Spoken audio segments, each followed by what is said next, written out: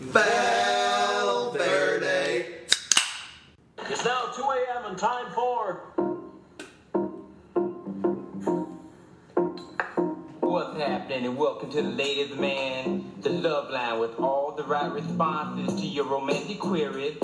My name is Leon Phelps, and to those of you that are uninitiated, I am an expert in the ways of love. I have made love to many fine ladies, from the lowliest bus station skank to the classiest, most sophisticated, educated, debutante high society bus station skank.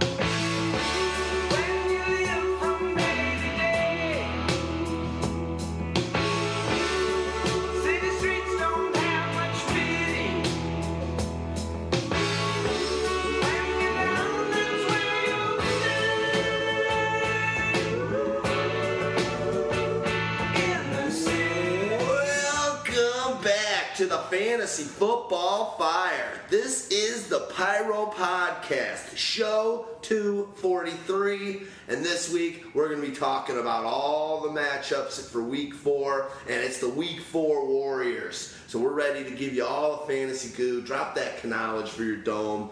There actually are two teams that are out this week on bye, and that is the Packers and Eagles. And the band that we just heard, Eagles. Good times. That was in the city. What's going on? As usual, I got Houdini to the left of me. I got Stag Party across the way. I'm D-Rex. We are Pyromaniac.com. And it's been a little while since all of us have been together. I was away for last week and excited to talk fantasy face-to-face. We did our last one over the Zencaster. So it's awesome to do this face-to-face, throw back some Valverdes, and have a good time. What's going on? Anything you got to say? Nope. No. Just get right into it? Get right into it. Sweet. Well, if you guys know, or if you don't know, I'm going to tell you. We go off NFL.com, go to schedule, and then you're going to go to regular season, and you're going to pick Week 4. And we're going to start from the top, and Thursday night's game is the Dolphins at the Bengals. And we got a good one there on the 29th of September. And the question is, we'll start off with the Dolphins. Let's just get there. What do you think? Is Arian in, out? Arian's probably out this week. It sounds like they're going to go with a 4-man rotation at running back, though. So expect a little bit of Pete. Expect a little bit of Kenyon Drake. Expect a little bit of, we're looking at, oh my God, all of Damian Williams. We're going to see some, the high-profile guy maybe before the season is Jay Ajayi.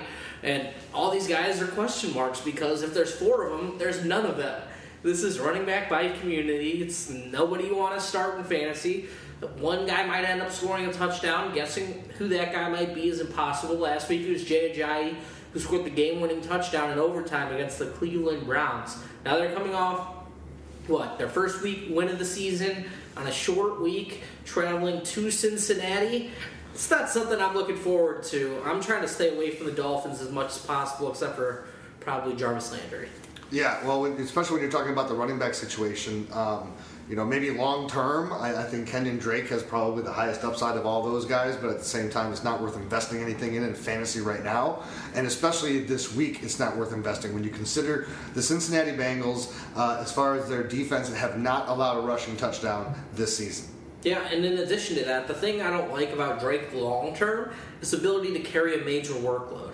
Is he always going to be this change of pace guy that we saw from Alabama? He's a guy who didn't carry the ball more than 10 times. He only carried it 10 times 10 different times while at Alabama. So Say that 10 times fast. I tried, and I couldn't even get it out the first time. So he's the guy I worry about having a giant workload if it's ever going to happen. I don't think so, but they're invested in him. He's probably their best pass-catching back, but he struggles in pass protection, so getting him the ball, has to be a scripted play off a screen or something. Besides that, I'm not talking about these running backs anymore. Okay, we're done with the running backs there. So, talking about Jarvis Landry. Jarvis Landry's coming off a huge game, and he scored a touchdown this week, so Jarvis Landry is looking finally good. A touchdown for Landry. Yeah, that's something all owners are rejoicing. You just got to remember with Landry, he is so much better, particularly in PPR, when Devontae Parker is in the lineup. I think he averages 3 more fantasy points when Devontae Parker is out there as opposed to when he's not. And Devontae Parker's been on a recent hot stretch. Since week 12 of last season, he's averaging over 10 fantasy points a game. So that's a guy who, if you waited in drafts, he's potentially a wide receiver 3 for you, or he's way down there on your bench because of those lingering hamstring issues and just questions he had coming into the season, like right before the season. People sort of soured on him. So you might be reaping some rewards from that. Jordan Cameron suffered a concussion. He's going to be out this week. So you're looking at Deion Sims, and basically you're not looking at Deion Sims. You're never looking at any of the tight ends there either. Jordan Cameron, besides that one game that he had, he hadn't scored worth anything in fantasy production with yardage and scores. It was always like he'd only get you a score, but he'd end up with about 15 yards. So, there's nothing there. There's a guy on Miami, though, that I think is intriguing. Is Kenny Stills, especially if you're in deeper leagues or if you're in some of these long touchdown bonus leagues. Here's a guy. You look at Miami; they are trying to put any semblance of a running game together, but it's not consistent. So that forces them into bad situations. They end up playing from behind a lot, and when they're doing that and they're not able to control the clock, then they have to throw the ball more toward the end of the game, and that opens up opportunities for a Kenny Stills, especially when you have Jarvis Landry and Devontae Parker on the field at the same time. I think with Parker, the one thing you got to know is because of his stature and his game, the defenders have to worry about him still, even no matter how much he was injured and where he was going ADP in drafts. Defenses are worried about him. So obviously that helps. Landry's going to get his. He's going to convert a ton of targets. He's going to get, if he gets a touchdown, it's a huge week, but he's always going to get the catches. Now, you've got those two dudes out there, and you got Stills able to take that top off. Last week he had 8 targets, which is pretty sweet for over 75 yards. That is always, remember Dogmatic used to always say, it's always nice to be that third guy when you got a lot of talent at the 1 and 2 for wide receiver. And when you go to certain teams with hyper depth, like he used to always refer to it with the Packers, who are on bye this week, where you even like the 4th guy. So Stills should continue to have a lot of targets and a lot of opportunities. And let's talk about Tannehill, a guy that's been available on the waiver wire all season because of the depth at quarterback. And now I think is he number 2 for quarterbacks? 6th? Okay. He's number 6, but he's scored a lot better than, I was looking out, how you can compare on the waiver wire your players against guys that are available. He's better than most of my quarterbacks so far. And the guy's lighting it up. He's throwing touchdowns. He's throwing for a lot of yards the last 2 games. And you got to like where he's heading with that confidence, because that was the fear with him. What is this guy going to be out of the league or out of a starting job by week 5? Obviously not. So a good start and a good play moving forward, Tannehill. Well, the thing that's interesting about Tannehill is that the fear was what he did in week 1, which is what he was doing all toward the end of last season, which was throw for under 200 yards and give you no touchdowns. So now he's gone ahead and he's given you 5 touchdowns in the last 2 weeks. So he's giving you that production. He's still throwing the interceptions, but now you're getting big-time yards. He's gone for over 300 yards in both of those games. So, again, I think part of it is because you don't have a running attack, and you're also playing from behind in all these games. It's just garbage time points. That's all it is. But he's not a very good quarterback. He's the only quarterback in the league with two interception games to finish top 12 among fantasy scorers. That's just something that's not going to continue. Tannehill should be on your bench on a short week against a ferocious Cincinnati defense, no matter what Trevor Siemian did to them last week. The Cincinnati pass rush should be able to create some things. I just don't trust Tannehill on a short week going up against Cincinnati. Teams seem to struggle when they're on the road on Thursday night, and especially when they're not favored, I'm not going Tannehill this week. Well, I agree with you not to go Tannehill this week, but I do buy into him as a guy to pick up on the waiver wire because with some of these games, it's like, they may be garbage time and garbage yards, but he's getting a lot of them.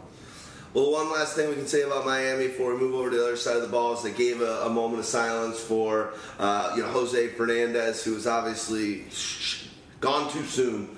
On to the next afterlife. The poor guy, late night boating accident, went into a jetty, and just obviously the pictures on that one are horrific. So, any thoughts are with his family, his fans, all the Cubans, all of Miami, all of Southern Florida, and just that was really sad. Kind of a tough day on Sunday. We also lost the King, a man with a drink that I love. I was actually at a wedding down in South Carolina on Saturday, and I was drinking Arnold Palmer or John Daly's. And throughout the whole wedding, I think I broke my own personal record of about 22 John Daly's, and that is basically an Arnold Palmer with vodka, and it was crappy vodka at that. So terrible. Did it come with the side of a cigarette? There was, to be honest, there was so many. It was an Irish wedding. There were so many people smoking, and it was outdoors. At this wedding, I felt like I'm thinking about it. I felt like I smoked that night. I woke up the next day, and I was like, "Oh my god!" I felt like I smoked cigarettes. I haven't had a cigarette in 6 years. Yes. Man, I remember every time I would see Damon or Booley or whatever, they'd come in and it's like, man, you just smell it. Like, it must be, how many packs have you smoked already today? Well, before we get on the worst part about it with that end of it was the fact that it was so hot out. We were outside and there was no AC, obviously, but there was a couple fans like around the dance floor and around the spot. So these Irish idiots would stand in front of the fans to cool down Bully and Leno. And these guys would smoke so that the fan would blow the cigarette everywhere in the whole spot. So it was just hilarious. It was just one big cigarette. God bless them. It was good times, though. I got to hang out and throw some back with Eric Steinbach, who actually started his career on the team we're about to segue to, the Cincinnati Bengals, before he went over to Cleveland, and he ended his career. He wasn't able to go for the team we just covered, the Dolphins. But he is hilarious. Successful career as an offensive lineman out of your alma mater. Buckeyes. Great guy. He actually agreed. Did you say Buckeyes? Hawkeyes. Did I say Buckeyes? Sorry. I've got EE on my brain. The one thing is, though, we don't know when it's going to happen. Hopefully it'll be in season. Maybe it'll be a special show we'll do. But he's agreed he's going to come on the Pyro podcast. He's down with doing a Pyro podcast with us, so we'll have Eric Steinbach, who is outrageously hilarious. Let's go over to the Bengals side of the ball. Tyler Eifert is practicing limitedly, which is exciting news for people that went out on a ledge and drafted him, which a lot of people did. He was in most leagues I was in. He was about the 5th or 6th tight end to go, even with his injuries. So he looks like he should be returning not this Thursday, but potentially the next week. I hope they hold him out even a little bit more, and he comes back in week 6, just prime and ready to go. What else are you guys seeing in this game for the Bengals? Well, I see a healthy dose of Jeremy Hill and Giovanni Bernard. I think that against this Miami defense, which has been a cupcake defense when it comes to letting up the rushing yards, 147 of them per game. So, Jeremy Hill showed that he was able to run against Denver. That the thing has been for him is, can we see the consistency? So I think he'll have a good chance to stack another nice game on top of it this week. And I think Gio's going to be able to do a lot of damage as well. Building off of that, Jeremy Hill, after 2 rushing touchdown performances, he averages like 15 carries for 67 yards and .33 touchdowns.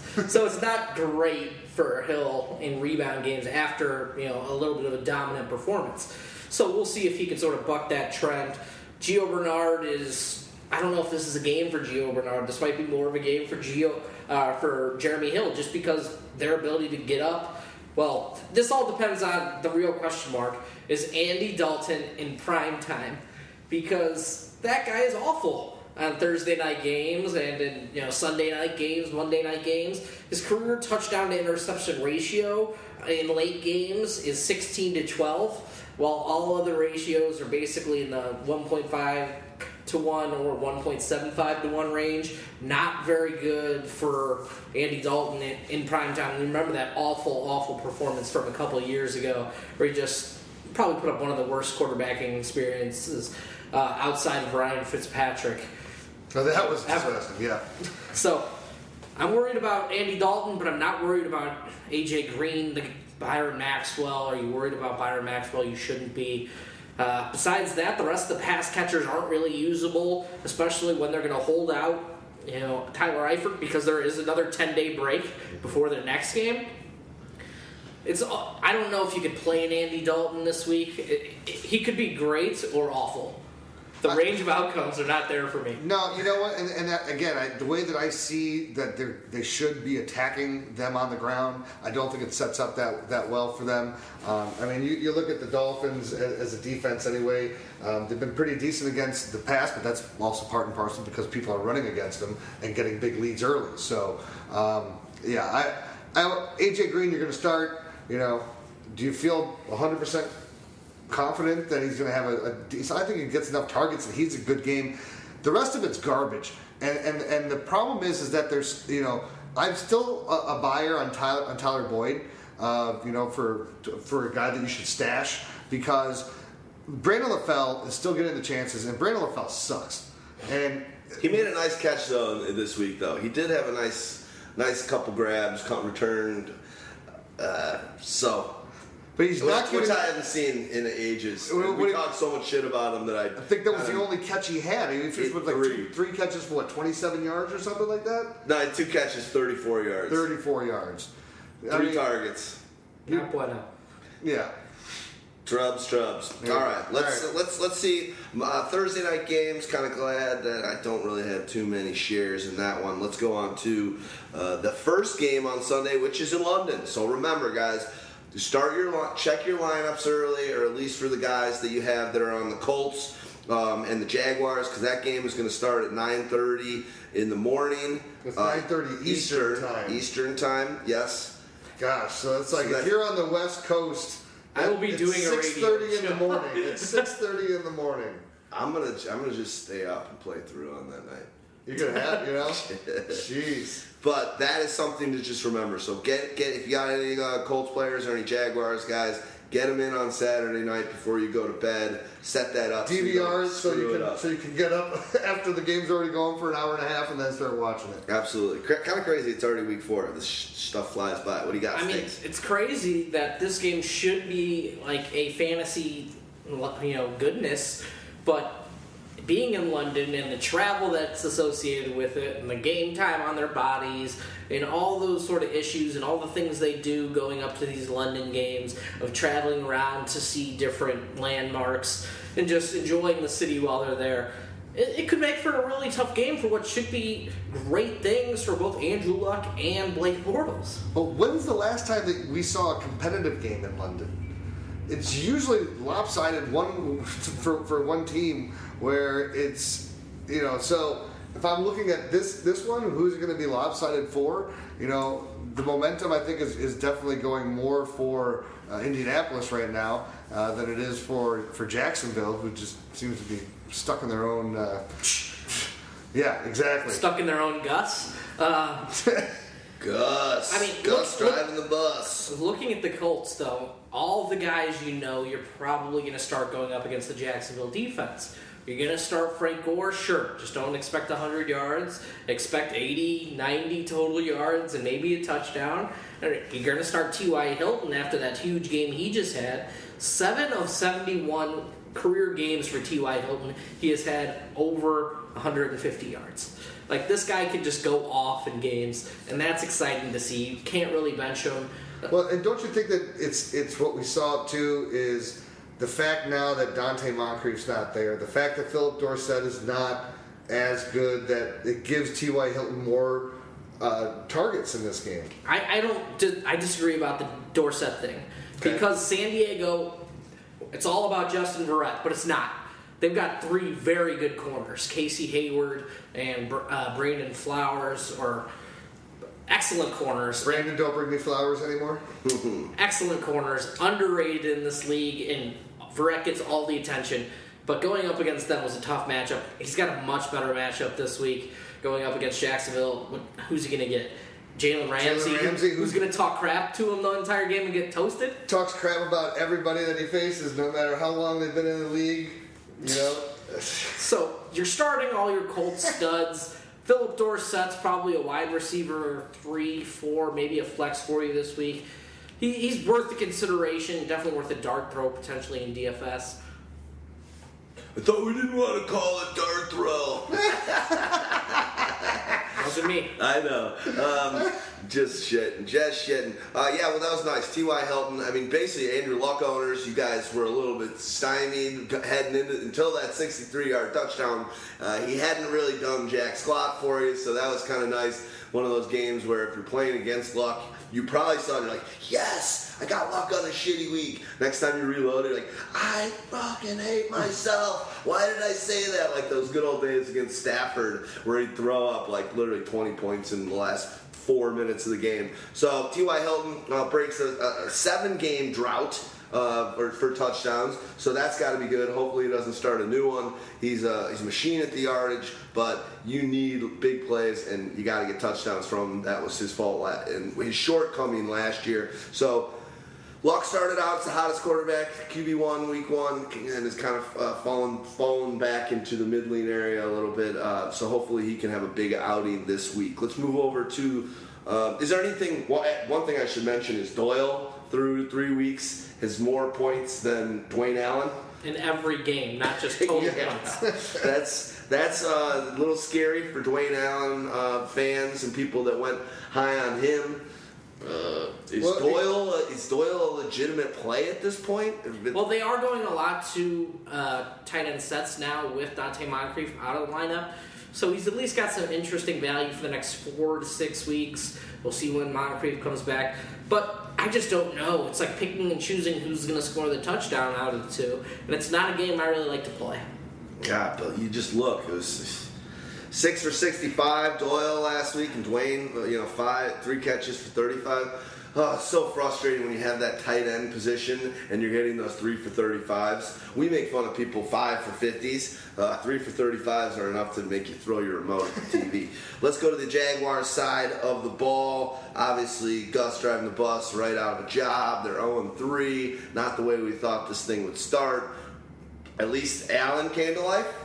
Allen Robinson finally had a nice game. Had 2 touchdowns. Had 1 touchdown that wasn't a catch. Who knows by the rules? Definitely a catch. It was a catch. He as he's sliding out of bounds, the defender on top of him, and then is pushing him and knocking the ball out of his hands. I think it's a catch, but it's one of those ones where you still don't know what a catch is sometimes. I mean, the thing is, like, how long do these guys have to knock the ball out?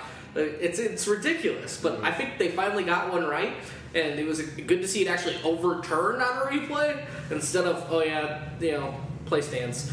But Allen Robinson, you should get another good game out of him. The thing is, it's going to depend a lot on if Vontae Davis is in or out of the lineup. He has struggled in 2 games versus Indy last year because they just blanket him with Vontae Davis.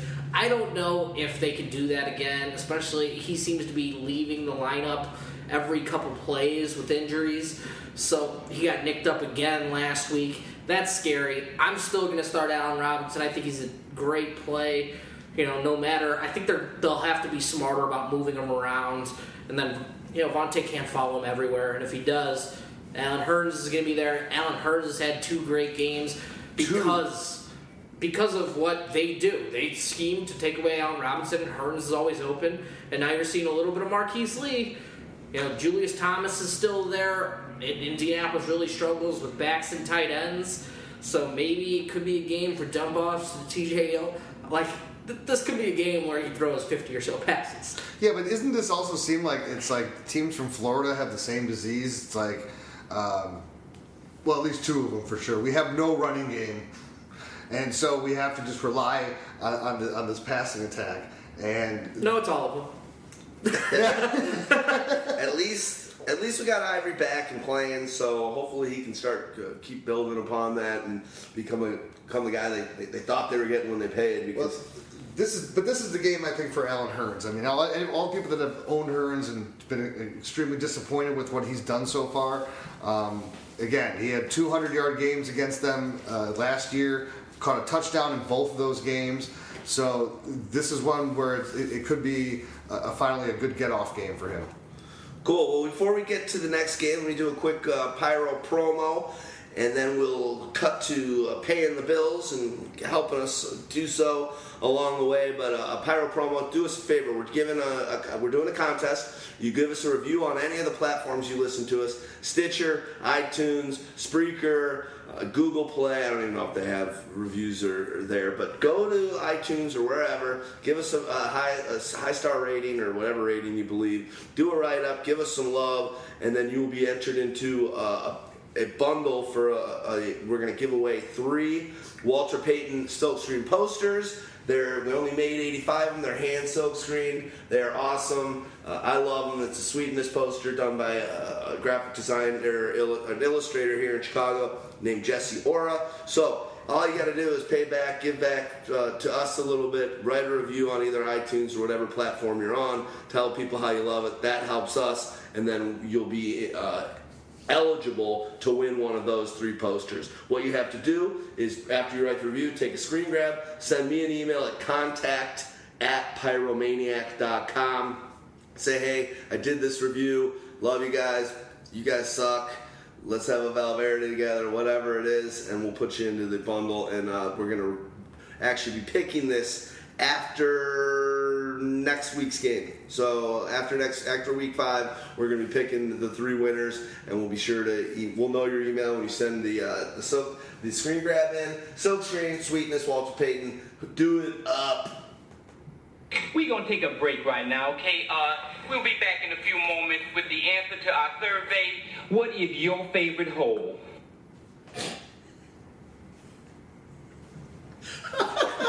Welcome back after that one. Well, my favorite hole is any hole that DeMarco Murray is running through. So we're going to go to the next game, which is the Titans at the Texans. Titans, we'll start with Mariota. How's he been doing? Where he's a big guy for you, Stags. How's he living up so far this season? And then how's he going to fare against this Texans defense? Well, things have not been good in Tennessee. Maligning Mike Mularkey is like, it just hurts. Exotic Smash Mouth is, no. It's just, he's a bad, football coach, and it hurts to watch him have the development of this young guy in his hands. Maligning Mike Mularkey.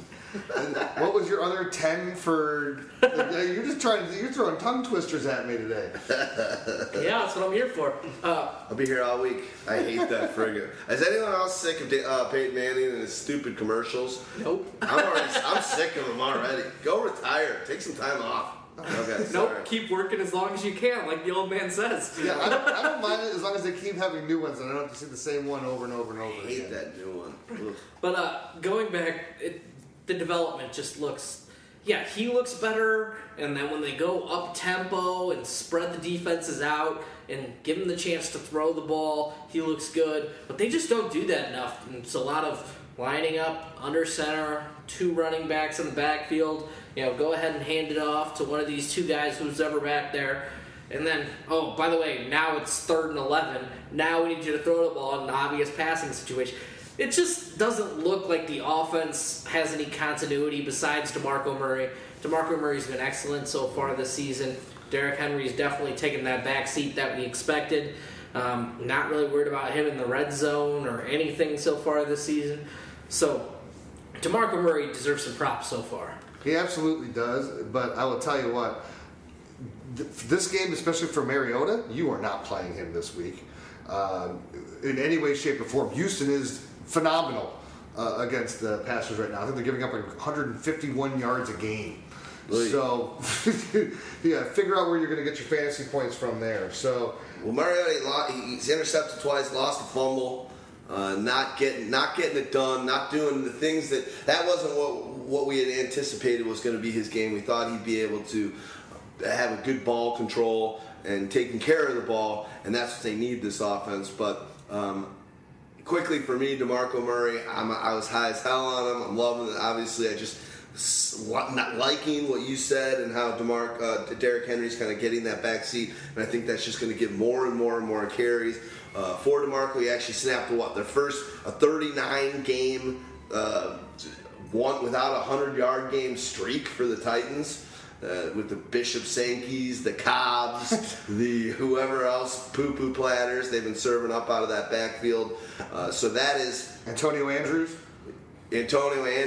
So that's pretty crazy. 39 games, which is second worst. Obviously, the Colts we talked about earlier, they haven't had 100-yard game and longer. So let's see, DeMarco Murray, keep it rolling. Let's get more of those because it's fun. It's fun to watch. Well, and you know what? He's got a decent chance to do it this week. I mean, that's where Houston has been more susceptible is on the ground, and they've given up 4 rushing touchdowns. So this offense is just so bad that I think, hey, let's put 8 in the box and allow our defensive line to feast on their offensive line. Stop DeMarco Murray and see what happens. That's the scary part.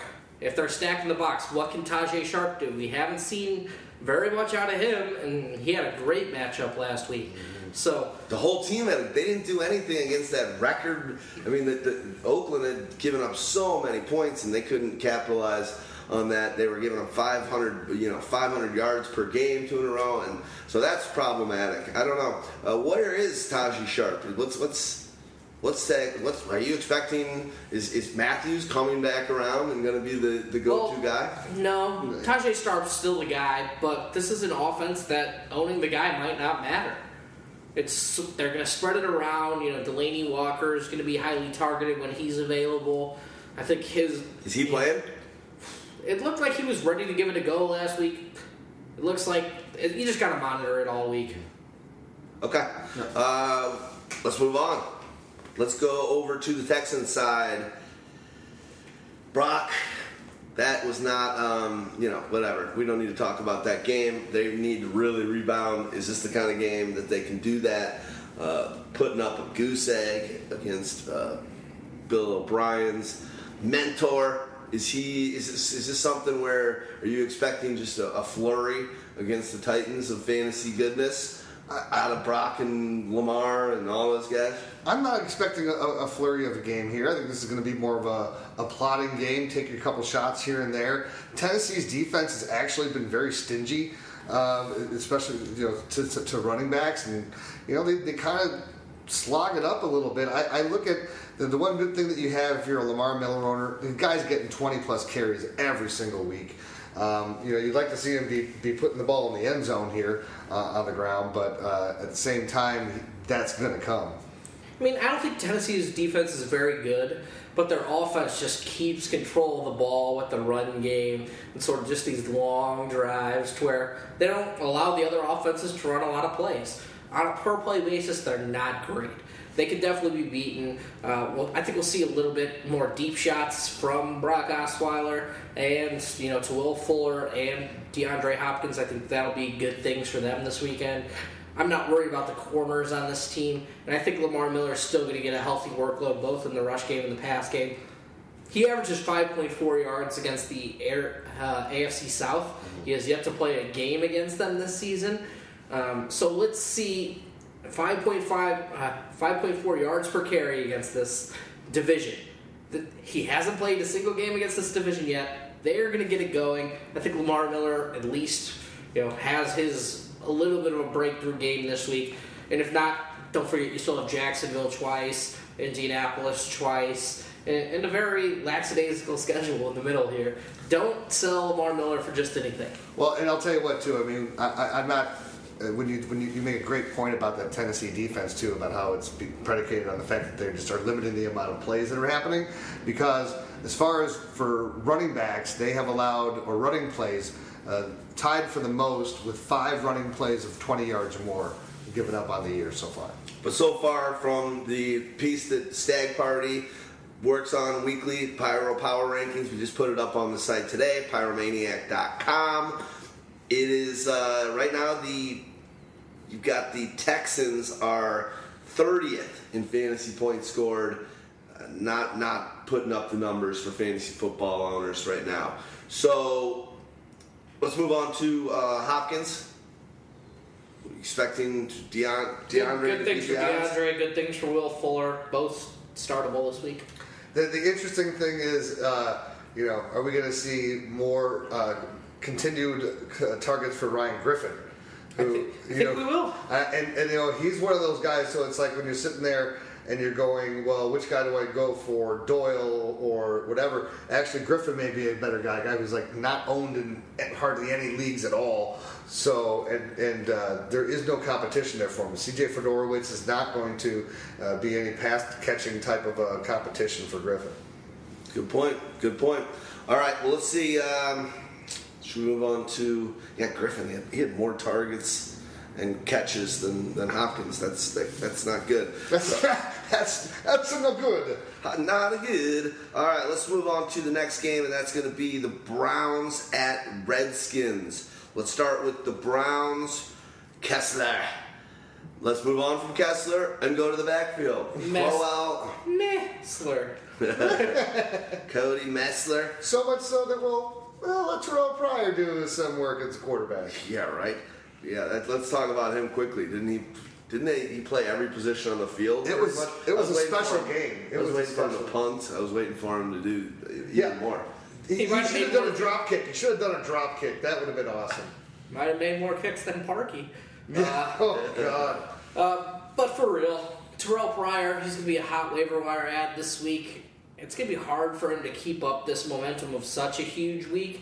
First off, I think this week, if you're smart and you're the Washington Redskins with Rashad Breeland, out week to week, losing D'Angelo Hall to a torn ACL for the rest of the year, you just stick Josh Norman on Terrell Pryor, make somebody else beat you, and that's it.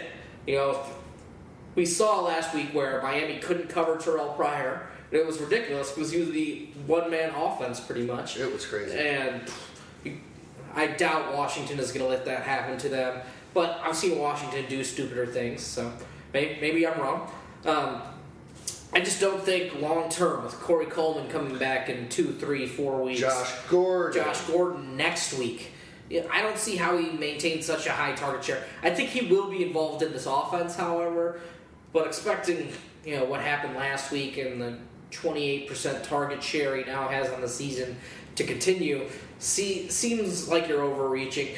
The real value is in this backfield, I think. What do you think?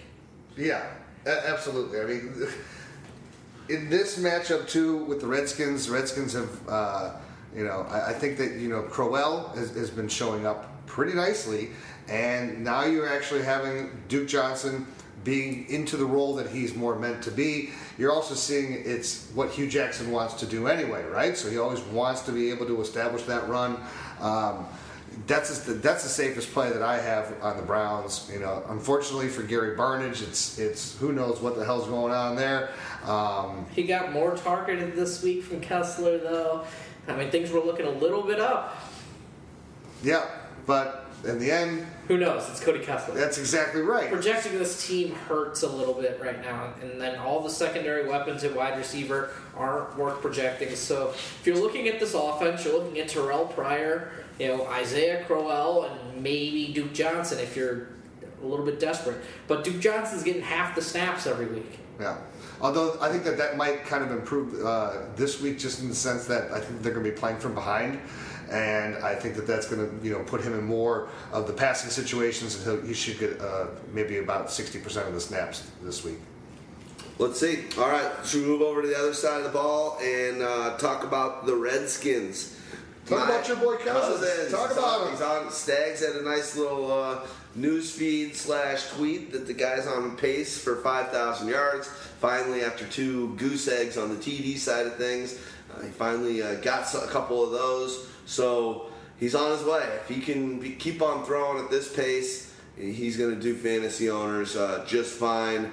Looking, it looks like there's just the only there's so many weapons in this and receivers there that it's to the point where the dog right now is the tight end. Jordan Reed, he's not living up to his ADP at all. And I'm a guy that was a big fan heading into the season, have shares of him. So can that turn around? Is Deshaun's potential absence going to help open it up for a couple of other guys? Or is there just too many mouths to feed? I mean, now Crowder's the target. He's getting the most targets. I think he's got the second most yards, but what do you think? Well, the thing with Crowder, though, it's like, he's a guy that he works the underneath routes, so where he gets his scores, it's kind of interesting. It's like they had the stat, I don't know if how many Crowder has. Cole Beasley had his first catch of a pass more than 20 yards from the line of scrimmage in his career last week, and I would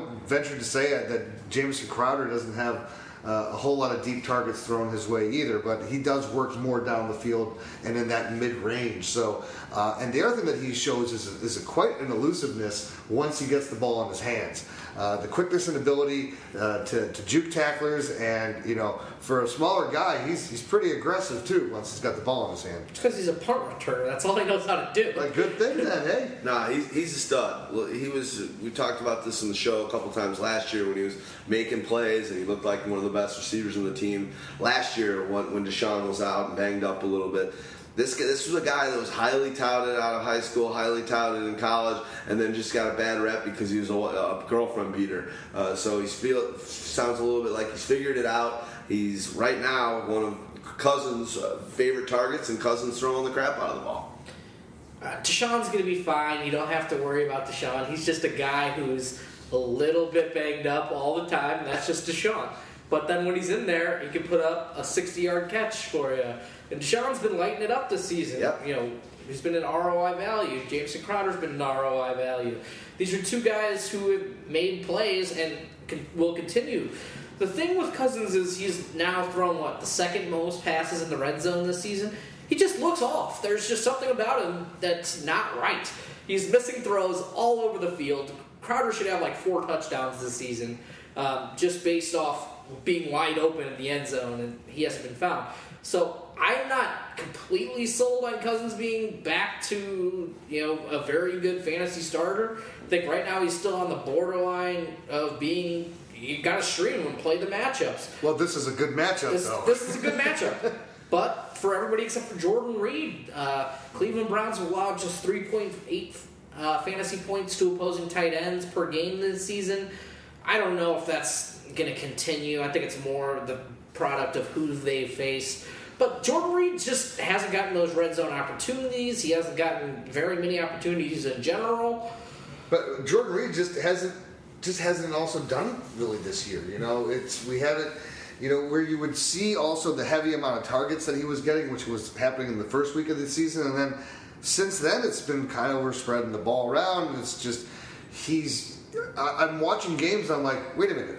I'm like, where's Jordan Reed? And I'm like, why am I not seeing him making plays? I'm seeing Pierre Garçon, I'm seeing Jamison Crowder, and seeing these other guys. You're also seeing a little bit of Vernon Davis, and you're seeing some Niles Paul in there at tight end, and it's just hurting if you're an owner. So now is not the time to sell, though. No. There are going to be better matchups coming up. I'm not a guy who really likes to sell, though. I wait for that big game and then consider selling. Sure. Well, it looks like regardless, Cousins and that team are going to be in shootouts. They're going to have to put up a lot of points. It looked to me, it was like the game last night when you're watching the Saints. Basically, Breeze, and I won't go into this too much because we'll talk about it later, but Breeze looks like friggin' Steve Nash in the good old days when he was on the Phoenix Suns. It was just like, I'm going to have to keep scoring because we cannot stop them at all. And it seems like the Redskins are in that same mold. So we'll see what happens there. Matt Jones is basically just putting up average numbers week in and week out. He's not making D-Rex and his call happy at all. But we'll see. Keep an eye. It looks like this is a great game all around for the Redskins. You got something else you want to add? So Matt Jones, it did look like he really established himself late in that game to where the Redskins weren't moving the ball at all. Suddenly, Matt Jones started making some chunk plays, started making some runs of 6 yards, 8 yards, 12 yards, started making some chunk plays, ended up with a fairly nice day. The thing is, this is a team that's going to be in shootouts, and when they're in shootout mode, they like Chris Thompson as they're passing down back, and that hurts his value. Matt Jones is like a flex on a weekly basis, and he's got to be played based on the matchup. But this is a matchup, going against Cleveland where, they're not a great defense. They're a little bit stronger against the run than they are the pass, but we'll see if that continues. Valverde.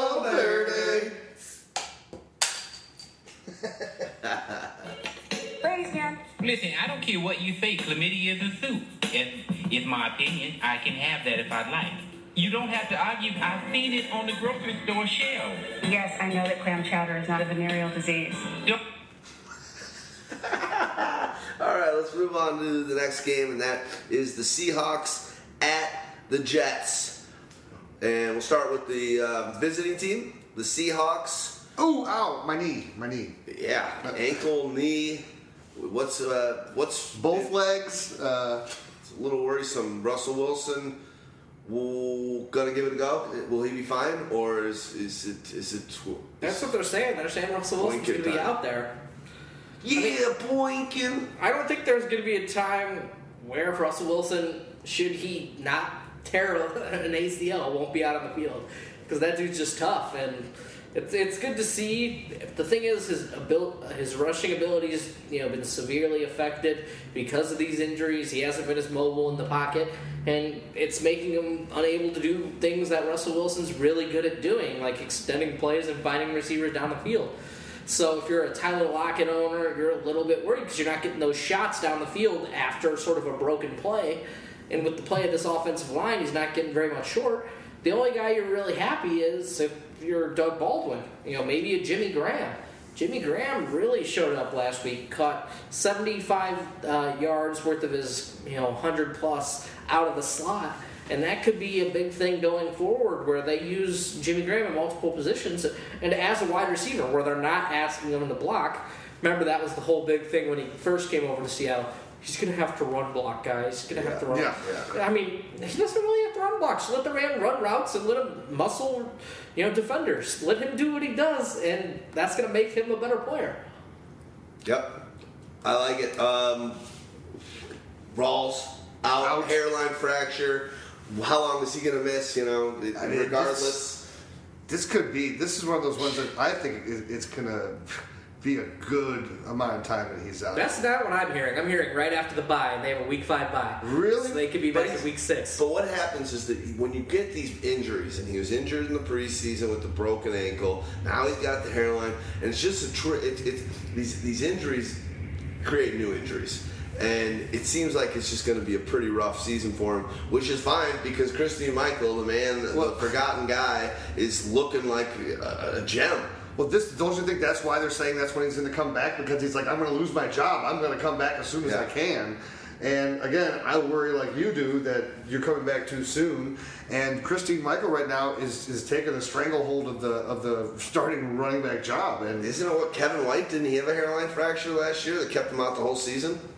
Yep. I mean, hairline fractures can affect people in different ways. Well, especially when it's in your, this is fibia, right? So, yeah, that's not where I want to have a hairline fracture. Especially as a running back where you're taking all the hits and everything. I mean, with a hairline like I've got, you were born with a hairline. Your hairline is fractured. Hey, I'm the only one that's allowed to make fun of this hairline. So Christine Michael, you're like, oh, I love this guy after what he did last week. 100-plus yards, 2 touchdowns. One of 8 running backs to score 2+ touchdowns last week. It was a great week for running backs. But this week he gets the Jets, and the Jets are very good against the run still. For all their issues, they are allowing just 12.2 fantasy points per game to running backs. But the thing is, all 12.2 of those points might go to Christine Michael. Yeah.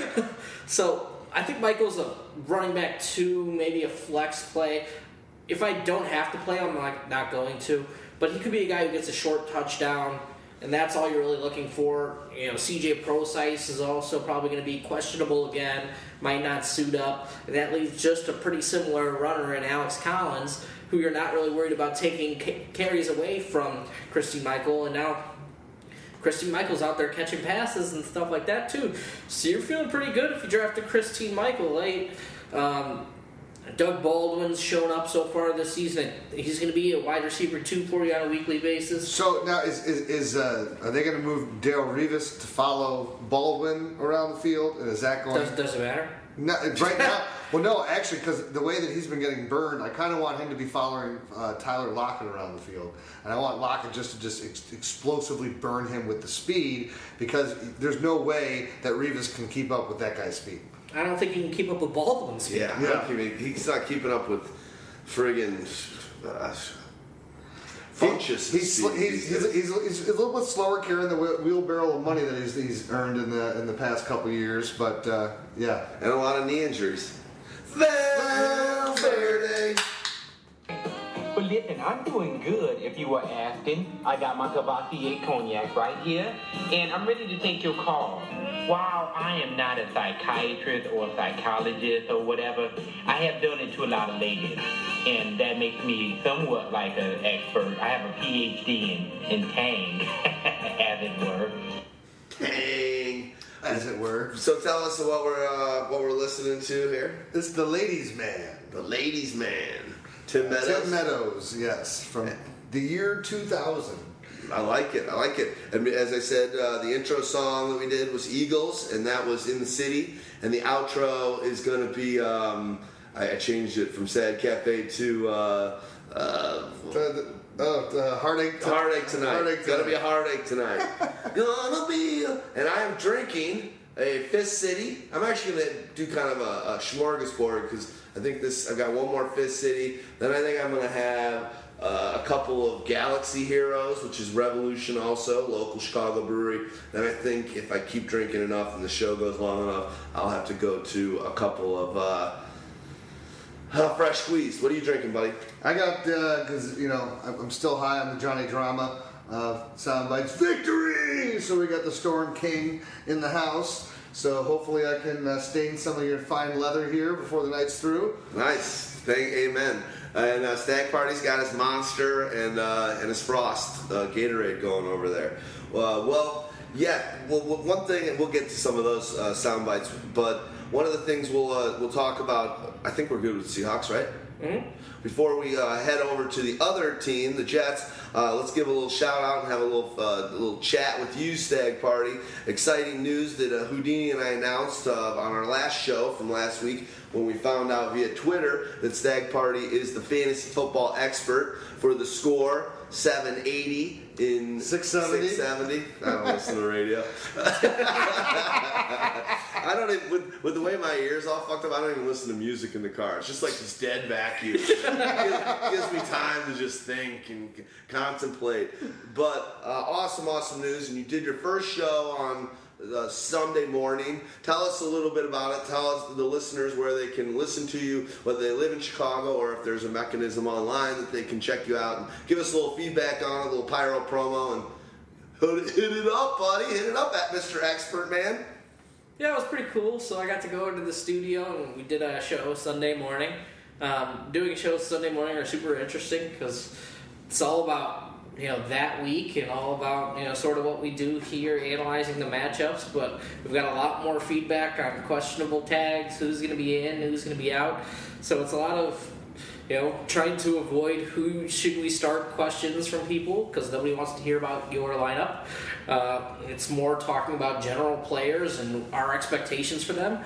But yeah, you can listen to every Sunday morning, 670thescore.com /live, or you could look on the TuneIn Radio app. There's a couple different ways, and that's live. So on TuneIn, that's actually how I listen to it, because it's early in the morning for me. So I was lying in bed, and then I tuned in on TuneIn Radio to listen to Stag Party on the Score. Hey, ladies, man, were you getting some tang? Were you like, honey, we're newly married, let's keep this thing going? She's like, you're getting up that early, get in the other bedroom. And then you open a new window, or two, little multitasking. Not while I'm listening to Stag. No. Thank the Lord. A good point. But give us a little more. Tell us You're fired up to keep going on, and you said that they initially you thought you were only going to get like 15, 25 minutes per show, and you ended up being on it the whole show. And yeah, the other guy was sick, so I don't know if that's going to be a thing that continues. Oh, the Thompson guy or whatever? Yeah, Thompson. He was sick, so I got a little more airtime, which is cool. We'll see if that continues. I mean, just trying to spread the goo. Yeah, spreading the goo, man. Well, we're proud of you. We got a lot of love via all our social media outlets. We're on Twitter.com/Pyromaniac, and that's PYROMAN, the number 1AC. And we're on Facebook.com/Pyromaniac. Both those social outlets, we're having a good time. I mean, we are killing it on Twitter for sure. Facebook, we do a good job, I feel, but just Stag Party, taking our own personal tweets and little fantasy goo nuggets to a heightened level. We are killing it on Twitter. So follow us if you. I posted on Facebook last night about this, is the fact that if you're in fantasy football, and we talked about this in the offseason in some of our strategy pieces, the single best way to know what's going on in fantasy football by far is Twitter. So follow us and listen to us, like our stuff, see people that are retweeting our stuff, follow them, see people's stuff that we're retweeting. Those are experts and people we respect and people that are saying great stuff. Follow them, and I'm telling you, if you just bounce in on Twitter every other day throughout the week, if you're not a heavy, social media or Twitter user, if you just do that and follow that news, it's like nothing else. The only thing I think that can beat it is sitting watching the NFL Network on a day-to-day basis. So, what do you got for us, buddy? This is for Stags. This is for Stags? Can you dig it? Can you dig it? Can you dig it?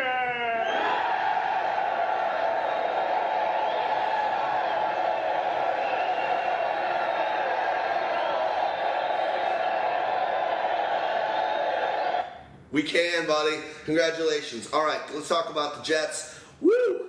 Fitzmagic. A great tweet that our boy PK Ripper had. Fitzmagic with a blindfold over his eyes. 6 interceptions. Not what you want to be getting. What do you guys got to say about this side of the ball? Brandon Marshall disappearing this week. Decker not doing crap. Let's talk about the Jets. Well, you go from facing a tough defense in the Chiefs into facing another tough defense with Seattle. So this is not one of those, while the schedule really helped us out this week, this is more the schedule is kind of playing its detriment. And, whoops, I think I just saw Fitzpatrick throw another interception. Well, I mean, that was ridiculous. Absolutely ridiculous. You'd have to imagine that it's going to be better this week, at least from a standpoint of that you're not going to see that horrible of a performance, but they're going to have to try to lean on Forte in the running game, but this is not going to be a strong finishing game for Forte, so it's going to be one where, you're going to get a lot of touches and maybe he can do some more damage as a receiver, but he's not going to be able to really do as much running through the teeth of that defense. With the wide receivers, I still think you're going to have, a chance here. Marshall's the concern for me. I'm not as concerned about Decker. He kind of gets what he's going to get, and in this game, it could be more of a slog him up game, but he could still end up, I think, at least with 70 to 80 yards in this one. Yeah, I mean, I think Forte is just a volume play, and with how running back is in fantasy football these days, you can't sit him, even though Seahawks can stop running backs and stop the run game. We've seen it before. Besides that, these wide receivers are like wide receiver 3s this week. You got to temper expectations. That's it. I mean, if you're usually expecting a certain amount of numbers, adjust your expectations, and that's what you'll get. The only other thing for the Jets is they went out and claimed ASJ on Monday, so he should be joining their team. I doubt he gets in the lineup this week, but Quincy Newton was serving as this tight end / slot.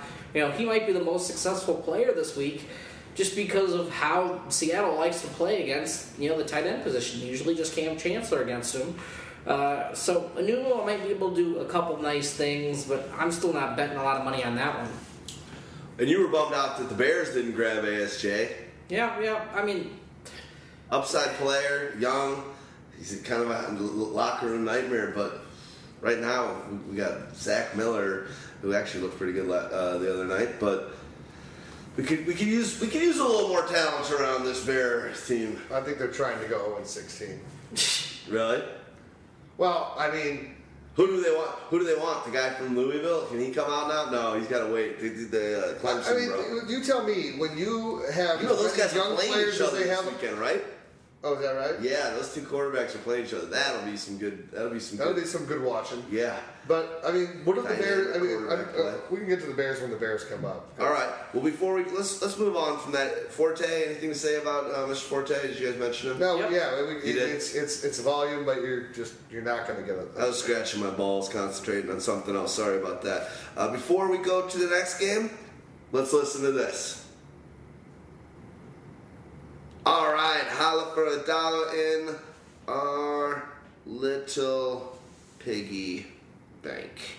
Bills at the Patriots, and wow, the Bills beat an impressive team in the Cardinals last week. Finally, Shady had his best game as a Bill, I figure, and it looks like they can score. Ty God is making it happen with his feet, winging the ball around a little bit. What are your expectations for the Bills in this game against the 3-0 without Tom Brady Patriots? I'm tempering expectations. See, just Rex Ryan versus Bill Belichick, and he might as well just. It's like the movie where he's where he's got the kid with Home Alone. Adam Sandler. Okay, so Adam Sandler's in this movie. Billy Madison. No. Ladybugs? No, this is the worst. This is the worst example ever. But it's a recent one where it's like my kid doesn't want to know me. Where it's like Andy Samberg or whatever. Yeah. Oh crap! But anyways, Rex Ryan literally has a doll of Bill Belichick on his desk because he just owns him. So I just think of it as the brain versus the boob. Yeah. And the man with multiple boobs. Multiple boobs, multiple lap band, in, out, all over the place. Yeah, I think if you talk to everyone in the world who the best coach in the world is, it's Bill Belichick, in especially for NFL football. If you talk to Rex Ryan and his brother, who the best coach in NFL football is, it's Rex Ryan. And he's just got a big mouth, but he just seems to get his ass handed to him by the master. And we'll see. I don't know. The Patriots are 3-0. I could see a surprise visit by the Bills in this one. We'll see what happens. One thing I wanted to mention, though, and this is a quick X-Bill, is Carlos, just thinking foreshadowing, is Carlos Williams a guy you should start thinking about with all the injuries that are happening with these players? Is Carlos Williams a guy, this week will be the last week of his suspension. Should you do the foreshadowing? No one's picked him up. I know that he met with, was it the Jets? He might have met with the Jets a couple weeks ago.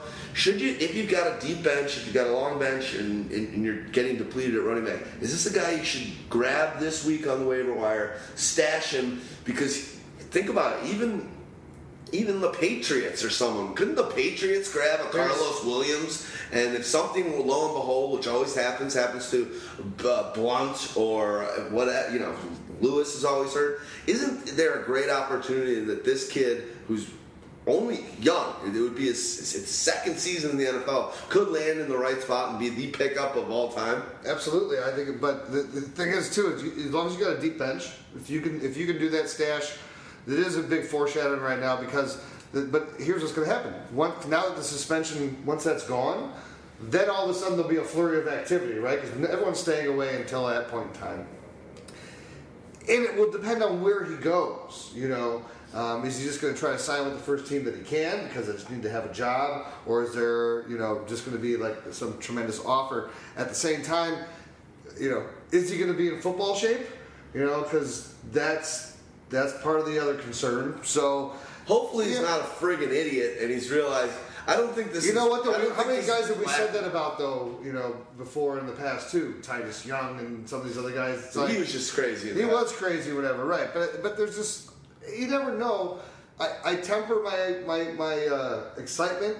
I almost think that I could wait one more week before I would have to jump on him in the waiver wire. I'm in 2 leagues that one of them's 24 players. If you got one that of them's deep. 22. I'm going to tell you, I've already Okay. kind of decided. I'm picking him up. No, you do. And I'm picking him up just because if next week he gets picked up by a team that's great, now I don't have to be worried about the waiver wire action. Yeah. I've got enough duck butter that I can drop anyways. And if nothing happens, I'm not worried about redropping him again. Well, a league with that deep a bench, then there's not many guys that are out there on the waiver wire that could potentially have that much impact. And if you're in a league like that, or if you're in a league, you know, with like 16 teams or something like that, then yeah, it's absolutely worth your speculation at that point in time because it goes from a guy that's on the street that could potentially be a starter for you. So Absolutely. And remember last year, he was a beast. He had 12 touchdowns, right? Maybe 10? now keep He shaking made that. 8? Like 7. Okay. He had a stretch though. I'm a ladies' man. I'm going deep on the bench. I don't know about Carlos. We'll see. That it just ends up where he ends up. You could end up buried on somebody's depth chart. But in You take a shot, though, baby. You take a shot. in real deep benches, sure. But if you've got 14-man benches, it's hard to sign a guy. It's weird that he hasn't signed already. Yeah. Yep. That's one of the reasons why I'm sitting there. I always think about it in the back of the head. I'm looking at running backs. I'm like, isn't there just... But it's also so many injuries are happening. Yeah, but it's weird that he hasn't... Everybody's got injuries, but he hasn't signed anywhere. But is it maybe because of the whole thing with the suspension? Because No. even if you sign him, you're not going to be able to have So? him practice with the team? So, he goes on an exempt list. But I think there could be something else coming down the wire. Like, why hasn't he signed anywhere else? That's He's just... been hanging out with Greg Hardy? Maybe. Donald Trump was hanging around with Greg Hardy, it looked like, in that debate last night. Yeah. Oh, politics. The sniffles. I'll give you one for that. Next caller, go ahead. You got the ladies' man. Ladies, man, lately I've been feeling really confused. Yeah, that sounds good. No, it's not good. I'm in a relationship, but I don't know if he's for real. How do you know when you're really, truly in love? Don't worry. When you're really, truly in love, you will feel it deep down in your pants. Unless, of course, you're not wearing any pants, which is not uncommon in my case. What are you talking about? I asked you about finding true love. Oh, yeah, that's right, you did. Well, listen, I hope whatever I said was helpful. Nick, Sammy Watkins gonna give it a go tomorrow in practice. We thinking that it's gonna feel good that foot, or is everyone sell? Fuck if I know. I'm just glad he took a week off. Yeah, exactly. Take another week off. I think don't care. that's Just actually the best thing. Take a couple weeks off, get your foot better at least a little bit, and then come back on a tear like you did last season. Yeah, I'm praying for it. Jeez Louise, this guy's killing us. Anything that can take his place? Anyone else we need to talk about? You know what? Here's the worry, though. I bet you he does play. Because this is New England. They lost those first 2 games. They made their statement win against Arizona. This is one of those things where this is Rex speak, the schedule. Maybe this is just what we need. This is just what we need. We'll get Arizona and then we'll get Bill Belichick. This is just what we need. So, that Sammy Watkins is probably going to try to play for all that. And then I'm worried that if he does, because it's one of those games that, would I play him in it? Probably not, because Belichick will scheme to take him mostly out of the game anyway.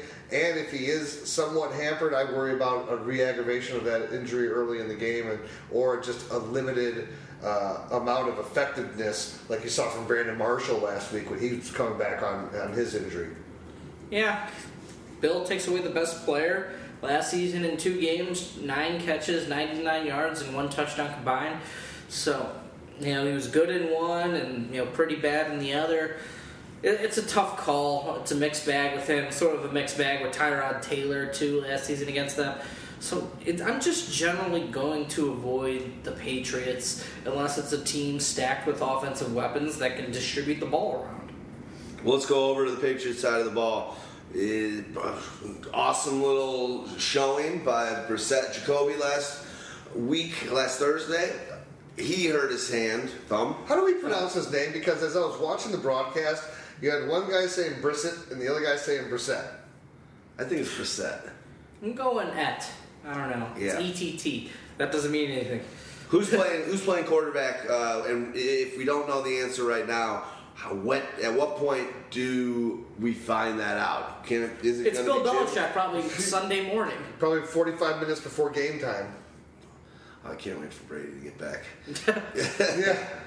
So it's one of those things that if you're sitting there and if you're trying to say, oh, am I, and maybe you're in the league with Garoppolo or and Brissett are both available on the waiver wire, is what you're thinking about? No, you just avoid it this week because if the information's not out there, you're just wasting a pick on a guy that's a speculation at that point in time, and at that point it could be almost a 50-50 coin flip. I mean, I almost for me, I'll if I had to put my money on it, I bet you that they'll play Brissett, just because he won the game last week. They're 3-0. You're playing on it with house money right now, knowing that Brady's coming back next week. Garoppolo, you want to make sure that he stays healthy just because you know that he's a quality quarterback and it's someone that you want to protect, and just in case, God forbid, something does happen to Brady the rest of the season. So, I think the opposite. I think it'd be okay. I think it'd be more like. Yeah. I think it'd be more Garoppolo just because it's a division game. Yeah. Games that you have to win, the Patriots will gear up for. And they have a better shot of winning with Garoppolo than they do with Brissett at quarterback. Just because they can run a more Patriot style of offense with quick passing, and then LeGarrette Blount the hammer later. Is Jimmy going to get it? I always feel like I'm going to screw up his last name, so I just jump to Jimmy. Does Garoppolo Jimmy, does he have trade value? Do you think that you could see the minute Brady comes back, a couple teams knocking on their door and they do the old shipperoo? Could you see him getting traded to another team this year? I think the Patriots would laugh at them unless the price was same as Sam Bradford. I'm saying they get a good deal. They're like, we like what we see here. We want him, and Belichick just saying, hey, this is the last year of his contract, I believe, right? So he's coming out of his rookie contract, Garoppolo. You know what? They've done that before, but that's because Brady's got another year after. Brady's had so much left in the tank. So I think at this point in time, no, you're going to hold on to it just because Brady's 38 years old. I mean, how many more years can it go on? I mean, you hope as long as it can, but got to have insurance. I agree. I think Brady's got 3 or 4 more. He's gonna change the whole deal. But I feel the same way about Breeze. Breeze is gonna be around for a while too. Anyway, let's talk about Blount. Let's talk about. If you have Blount, you're starting him against this team. I mean, plain and simple. David Johnson's scoring them a new one. 2 touchdowns last week. They've just given up fantasy points by the boatload. So which holes does LeGarrette Blount like the most? The one directly in front of him. The one he tore up in many weeks. Let's go to the wide receivers. I agree with you. Why does Solid 9 always ask second opinions that include James White? Why is he always asking about James White? Is it weird? He's in Rhode Island, right? So maybe they're close to New England there. They're in that whole quadrant. PZ. I don't know what you got with him or something. I don't know what you got with this James White, but for years now, you're like, so, rest of the season, James White or Tevin Coleman? But he also has the famous, all right, these 3 guys, rank them this week and rest of season. Yeah. Can I be honest? Just for people that are Pyro pros, we love you. These second opinions are incredible. We're getting more than ever, and we love answering them. They're great. The rest of the season question is, from my perspective, it's not something you should be asking. Every week, you got to go in, you got to evaluate. Asking us to rank players for rest of the season, it's unless you're trying to figure out a way to dish one of them off in a trade, and we're trying to help you keep 2 out of and figure out which one you want to trade. Okay, but if you're asking us the question, which guy, like you said, of these 4, rest of the season, like no, it's just not the way it works. Every week, go back to the drawing board, evaluate what's going on in the past games, the matchups that are in SOS moving forward. So it's just matchups. my little. It's always matchups. Health.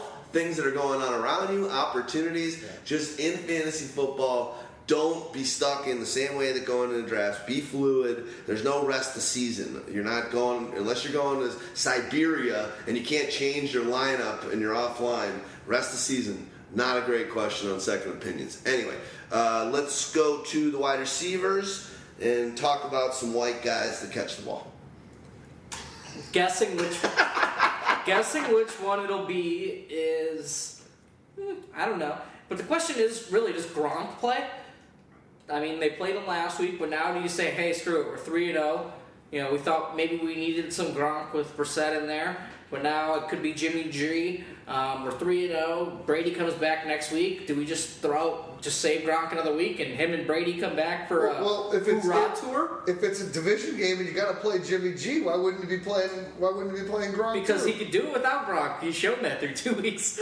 Well, I understand it. You're also got. That's why I'm saying. How many snaps did Gronk even play? I mean, do we know? 19. It didn't look like much. Every moment I was watching, he was like standing on the sideline and not looking as exciting as he usually does in the offseason. You're gonna play. He's gonna play anyway. It may be limited snaps, but he's gonna play because. Okay, do you play him in your lineup? You know what? You have to play him in your lineup, especially if it's Jimmy G that's under quarterback, just for the sheer potential of him in the red zone. It's one of those things that, you know, even if they're saying, you know what, we're not going to use him until we get inside the red zone. Who was that? Was that him last year? Was that who was that? Was that a couple years ago? It was like Jimmy Graham maybe at one point in time when you got hurt with New Orleans. I remember that. We're only going to use him in the red zone. You know what? It's still worth the opportunity. If I can get 2 touchdowns out of him, I'll take it. So. Just 1 touchdown. To be a top 12 scorer, you just need, 7 fantasy points. That's all it takes in standard leagues. So it's an incredibly touchdown-dependent position. You know, the chance, what's Gronk got now? Like 56 and 73 career games? He's one of the best touchdown scorers ever. I still think if Gronk plays, you don't have another elite option, you have to go with Gronk. Asking if you should play Dwayne Allen or Gronk is Gronk. Asking if you should play, unless you're throwing out maybe Travis Kelce, maybe a Delaney Walker, should he be healthy? You're playing Gronk. Yep. And on the other side, exciting news when you got Bennett. Bennett's looking, even when Gronk and Brady come back, I mean, could Gronk just kind of be a decoy for many weeks to come until he really fully gets his health back? Bennett's a great time, and it's turned out to be a great ROI ADP pick. I mean, just he's one a godsend week. for them. It's just 1 week. Like, he's caught combined, 5 passes for 24 yards in the other 2 weeks? Really? But it was all that 1 week where he caught that 114 yards, yeah. And, got that touchdown. Which is par for the course. It seems like some he's games, an up and down type of player. There's going to be He's some your weeks. favorite. But projecting those weeks is difficult. There's not a set plan. It's the Patriots. They're the hardest team to project, maybe outside of the Ravens, just because the Ravens are in a different way. But it's the Patriots. They change their game plan every week like no one else in the league, and you don't know what that game plan is going to be. Oh, they do that all the time, and that you're 100% right. How many times have they all of a sudden come out and the very first drive in 3 plays, they show you 3 different looks that you haven't seen from them the entire season, and they throw it out to you there. So everything that you prepare for, it gets shot in the foot. Nice. Well, let's move on to the next game, and that one's going to be the Panthers at the Falcons. Wow, Falcons getting it done, but let's start with the Panthers, a team that didn't get it done. Oh, didn't get it done. We're up 10-0 and then just got housed. At home by the Vikings. Housed. I think this is a get-well game, though. So this is one of those ones where you kind of look at it. You got embarrassed at home. Now you got a division rival. You got a division rival who we saw does not have a very good defense. So you should be able to walk into their house and do some disrupting of your own. Carolina's defense is still top notch, so they're going to be, we'll get to the Falcons side in a second. So I think that the Falcons are going to have a hard time extending a lot of drives and having a lot of long drives against them. I think Carolina's going to have the ball in their hands a lot. You're going to get the community backfield kind of going on there again. I do probably believe it's going to be Cameron Artis-Payne is going to be the main guy carrying the load out of there. All the thought of the Fozzie Whitaker thing, that just went by the wayside. So no, we knew that was going to happen. Right. They'd been saying the entire time that Cameron Artis-Payne is the backup. The only reason we played Fozzie Whitaker is because he has more special teams value, and the only reason we played Mike Tolbert is because he's got more special teams value and he can play fullbacks, and that's why Cameron Artis-Payne is inactive. But yeah, expect a community backfield approach. Fozzie Whitaker is still going to be the passing down back. Tolbert's still probably going to be the short yardage back, and Cam Newton's going to be the red zone back. So it doesn't really matter for Cameron Artis-Payne unless you want 6 fantasy points. But this is a game that I'm telling you, Calvin Benjamin is going to get back into the end zone again. I don't know. 0 targets, dude. I know. 1 target. 1. Well, listen. Sure about that? Yeah. Okay. But this is one of those things. Okay, look, you had 1. You're right. 0 catches. You look at the receivers that were having that they were able to bottle up. Brandon Cooks, right, not being able to do anything. Benjamin, with his size and his ability against this defense, he's going to have a good game. He's going to score a touchdown. I'm telling you, I remember it's 1,000 yards, 10 touchdowns. This is going to be another one of his 10 touchdowns. I don't agree. This is Greg Olsen game all over it. Have you seen the Falcons try and guard a tight end? Kobe Fleener, I understand. One thing I love seeing in... It doesn't mean that Benjamin's not going to get a touchdown. I'm telling you, Carolina's going to roll him in this game. One of the things I loved reading in the Matt Harmon's piece, which is a targets, touches, and targets piece, essentially. We do the targets, touches, and looks. And it was regarding Captain Munnerlin's full quote on David Funchess. And it's friggin' hilarious. Basically, regarding Calvin Benjamin and David Funchess from making any catches today. Basically, his quote was, "I don't know what we did. I think we just knew where Benjamin was the whole time. Funchess, we weren't worried about him. It was Calvin Benjamin. I'm gonna be honest. Me, personally, I never talk like this, but I don't think he's that good, number 17, Funchess. So we weren't really worried about him. We were worried about Benjamin and Ted Ginn Jr. and Corey Brown. We knew they were getting the ball and receiving well. We just tried to communicate and make plays." Basically, that's not a resounding testimonial for Funchess moving forward. Devin Funchess defenses aren't even worried about you. Yeah. He shouldn't be. We haven't seen much from him except for 1 touchdown. Yeah. But Ted Ginn should be able to make some plays. The Falcons have good corners, though. That's the thing. They were very good against receivers last year, but they can be destroyed by tight ends. Greg Olsen, for his price on FanDuel, I think they only have 3 incomplete passes to tight ends all season long. That's a good step. And most of them are drops by Fleener. But besides that, Fleener just lit them up. They've been lit up every week of the season by opposing tight ends. Greg Olsen, if you can get him in your FanDuel, DraftKings lineup, interesting play. Besides that, you start Calvin Benjamin, you start Greg Olsen, you start Cam Newton. You probably don't start anybody in this backfield. And Ted Ginn's worth and for lack of a better word, a dart throw. Well, I think in general, we might find out the Falcons are a lot better than we think they are. Because they can come out and everyone's already thinking, this is like you had said, this is going to be a makeup game and all this stuff. The Falcons might just be under their second year, under this offense and the way they're looking and the points they're putting up and the depth that they have.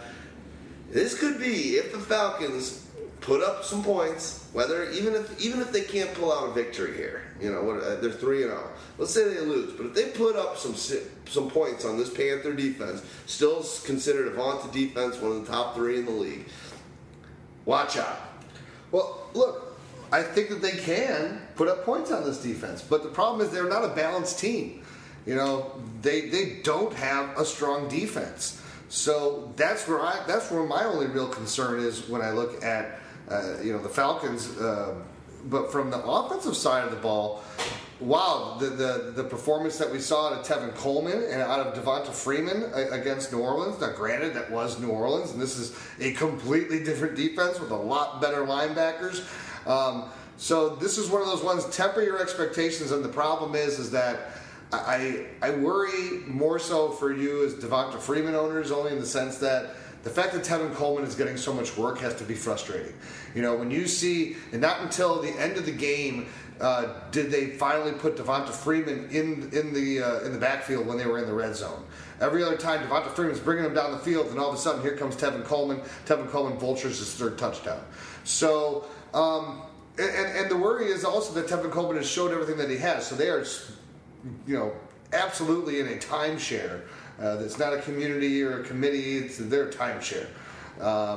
And you know what happened to Julio Jones, who was unable to, you know, the Saints did everything they wanted to do to shut him down, and then all of a sudden everybody else started to get involved. So the Saints didn't really do anything special against him. They threw like undrafted corners and guys in their second year at him, and Julio just looks a little bit hurt, and that's a little bit scary. So I'm worried for Julio a little bit this week. You know, they're going to scheme to take him out. Matt Ryan threw just one touchdown pass against the Panthers in 2 games last season. But, you know, I don't really want to play Matt Ryan if I own him this week, but I guess you could. He's been the only quarterback with 3 top 12 performances so far this season. He's been the most consistent player, and he's been a player who's been hot at the start of seasons. You know, but at the same time, if I have a better option, I want to start him, because the odds in my mind of him throwing 3 touchdowns and for 300 yards against Carolina, it's more so only if Carolina's blowing them out and they're going to get them all toward the end of the game in garbage yards. I don't know that it's going to be that type of a game. I think it could be one of those 2 touchdown, 1 interception, 250 yards. You know, if they're going to win, having to slow it down and use a lot of the running backs, you know, again. I still think that you'd be pretty happy with that performance now. I mean, well, depending on what you have as your options, you know, that's the whole thing. I mean, yeah. You're not looking at one of these games where it's going to be a blow the top off of it. He's going to throw for 360 yards, 3 touchdowns. You know, it's not one of those games. I don't know. I think that the weaponry is Sanu. Is he done? Is he out? He's got a shoulder. I read a little bit today. He'll give it a go. Day to day, yeah. He should be back in. Does it matter if he's in or out? I mean, it doesn't matter. I still think you have to play Julio Jones, even if they scheme to take him out of the lineup. We saw what he was able to do against them last season. We saw that big jump ball touchdown, and that's just what Julio could do when healthy. Let's just hope he's healthy. And then besides that, I think if you could start both backs as flexes, running back 2s. Do you think is an injury like he's got a calf muscle injury? Is that a lingerer? Is that the kind of thing that sticks around for a while, or is it just something he needs to get worked out and It's a tissue issue. Those never seem to go away. Tissue issue. Sounds like me camping when I'm taking a deuce. All right, let's move on to, you know what, before we move on to the next game, let's have a listen to this. All right, the Raiders are going to be at the Ravens. Derek Carr, I love the stat that I read earlier from I don't know if it was from you retweeted it or something, but just on the fact that in their 19 games or so together, how Crabtree had outperformed the number of games. What was the stat? Had outperformed Amari Cooper in like 11 of 19. 11 of 19. Crazy. Yeah, Crabtree's probably an underrated receiver. I've been saying it all season that Crabtree's not just going to go away. It didn't matter that he just got paid. You know, that I think those were. That was Mo was riding on that, and I felt it a little bit, but yeah, I've been saying it for ages. You've been the biggest supporter of Crabtree for going back. He's got the best hands in the league. Yeah. Still, I mean, he's just the guy you throw in his vicinity. He's a go out and grab the ball like no one else kind of guy. He can make unbelievable stabs at the sidelines. So we'll see. Yeah, I mean, Crabtree and Cooper, you could both play against the Ravens. We saw, the Ravens give up 2 passing touchdowns to Allen Robinson's last week, but the yardage wasn't there. But I think Derek Carr's a flat-out better quarterback than Blake Bortles, so you should have some advantages there. I don't think the Ravens are great in the secondary, except for Eric Weddle has really, really, shored them up. The Ravens are allowing, compared to last year, just 57.4 fantasy points total against their defense, and they were in the 90s in the 87 range last year because of all their injuries and no Suggs, and half their defense was out by the end of the year. Eric Weddle's a player at safety who's calmed them down a bit, and he's covering up some deficiencies at corner. He's a potential Pro Bowl player. A Hall of Fame player. Hall of Fame. When he's all said and done, for what he does at the safety position, as far as not only settling down defense, hitting ferociously, ball hawking. Yeah. Well, if Bob Sanders got a Pro Bowl or a Hall of Fame nomination, He did. He got a Hall of Fame nomination. Oh. This is a guy who's played in 69 career NFL games. Yeah, he was damn good though. I'm a Hawkeye. Yeah. But still, I'm taking Weddle over Sanders anytime. I mean, Bob Sanders is a great For player one game? when active. Yeah, but for one game, if both healthy, I'll take Bob Sanders. All right, We'll see. Let's get back on track. Let's play it in May. But I'm a homer, so So I think What if there's a glitch during the recording that Homer might come off as a little weird. Well, you know what then? Yeah, you see, what your problem is that you suffer from homo unerectus, which means basically is that your wang is hugified not by a woman but by a man. Bear is the only man I love. I will probably begin with the very classy first line. Something like, "Big sweet thing, can I buy you a fish sandwich?" That worked for me once, actually. Thank God she likes fish sandwiches. So we know you're starting Amari Cooper, and we know you're starting Michael Crabtree if you own them. The question is, what are you doing at running back? Latavius Murray's been on a tear, scoring every game this season. But what's he done in terms of snaps? And what's he done in terms of carry production? Because he's only getting 40% of carries and snaps. Let Latavius Murray owner talk here, because it is so frustrating. And I want to tell you, at some point in time, I think he is frustrated. This is also one of those things where it's like, I wonder if there's some sort of issue that he's having, maybe with Jack Del Rio or whatever it is, because he's out there, and then all of a sudden you're getting Jalen Richards getting carries. You got DeAndre Washington's getting a bunch of carries. Washington, of those two guys, of those two rookies, he looks the better. He looks like the one that has the more longevity as far as if they were to move on from Murray, which was a consideration. So, there was a play that happened where it was Murray was in the backfield, and then he all of a sudden, he comes out in motion, he goes down as a wide out, and the play is set to go to the other side of the field, and I'm gonna do it here for you guys. So he's standing there, and I swear, as soon as the ball is hiked, he's just doing this. He's got his hands on his hips, just staring across the other side of the field, not even doing anything to make the defender who is across from him even think about anything. It just looked like I'm a pissed off little kid, and then all of a sudden he's not on the field for a lot more plays and stuff. So I'm wondering if there's something going on that we're not hearing about or whatever, because they're not putting any trust in him, and they are definitely using a community backfield in this one. Oy. Yeah, I think you still have to roll out Latavius Murray just because he's been efficient at scoring. He's been efficient when gotten the ball. He's caught some passes here and there. I think you still got to roll him out as a running back 2 flex. But the rest of these guys are there, but it's going to take an injury to one of these three to really provide some clarity. Can I ask you a question, though? Because this is one of the things that was so frustrating. Because you saw the way that the game started out last week. He had a 22-yard touchdown run. And then on the next series, he's not out there. So it's one of those ones where it's when you have a hot hand, that there's not even a consideration here that we're going to go with the hot hand, or we will go with the hot hand as long as it's not Latavius Murray. It's also very confusing because Jack Del Rio in his career is a guy who relied on a bell cow running back. You didn't like these running back rotations, so that's also interesting. So We'll see how this plays out, but it's something to monitor. If you can get a good offer for Latavius Murray now at this point, I think you might want to take it. Because you're not getting the 130, 140 yard potential games. You're getting 80 yards and hopefully a touchdown, and the touchdowns are what's saving you right now. Frustrating. Clive Walford, who's a big pickup off the waiver wire last week. Disappointing outing. Anything there against this Ravens defense, or they are notoriously tough against tight ends. Very. Do not play tight ends against the Ravens.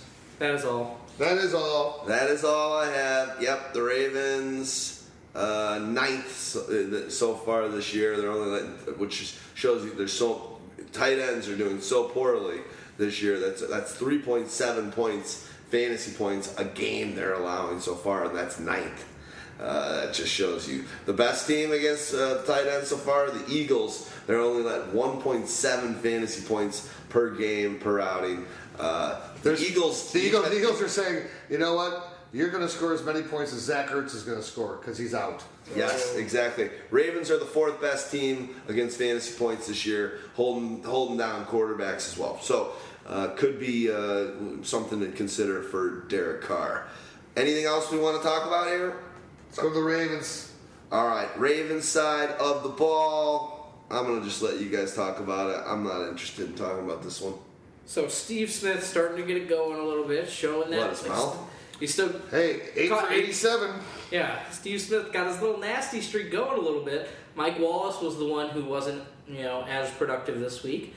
But both those guys are, maybe wide receiver 3s, wide receiver 4s, flexes for you in leagues. So consider both of them highly on a weekly basis. Mike Wallace has been, a top 12 guy in 2 of the first 3 weeks. So he's thanks to touchdown production. Yep. But he's also averaging 16.6 yards a catch, and that's something that's pretty good for Mike Wallace.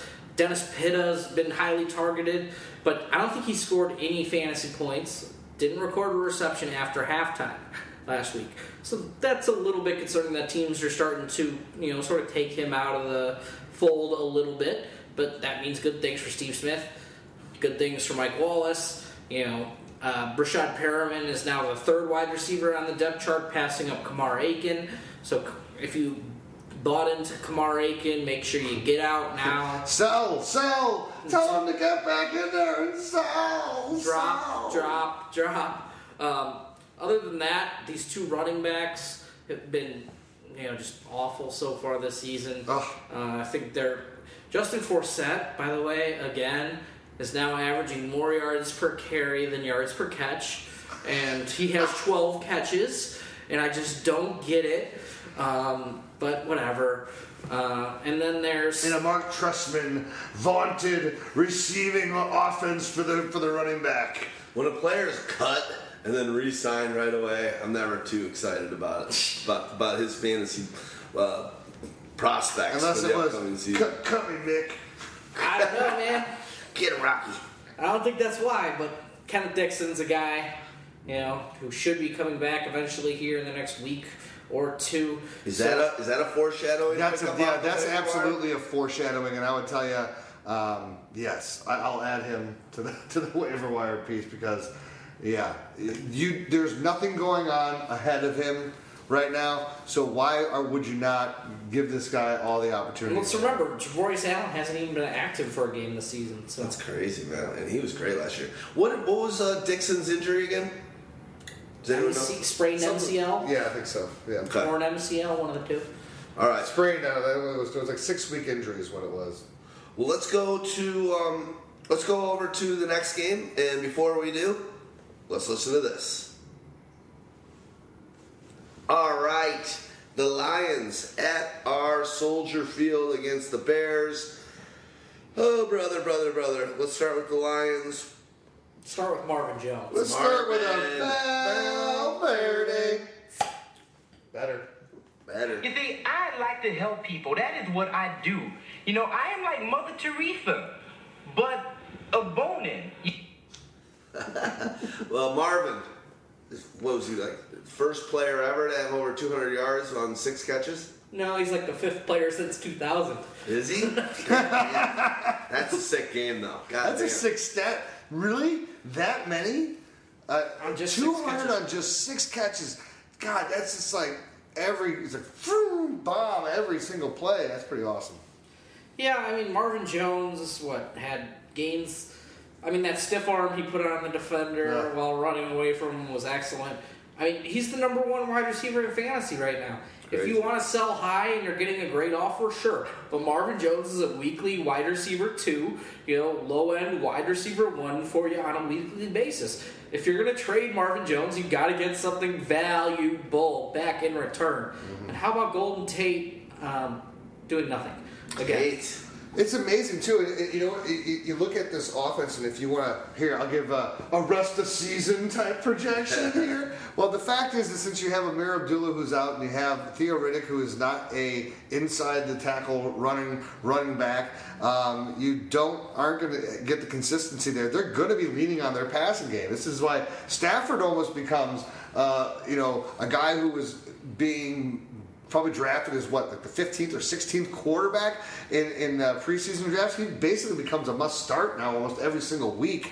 And this week especially, I would take him against the Bears to do some major damage. So the Bears. No, not even worth that to me. Bears. There you go. That's more like it. So I think you could, even if you don't trust Golden Tate, this might be an interesting weekend to leave him on your bench, but maybe play him in DFS against the Bears. Mm-hmm. He's done pretty well against the Bears in his career. Can I make a great point to interrupt you real quick?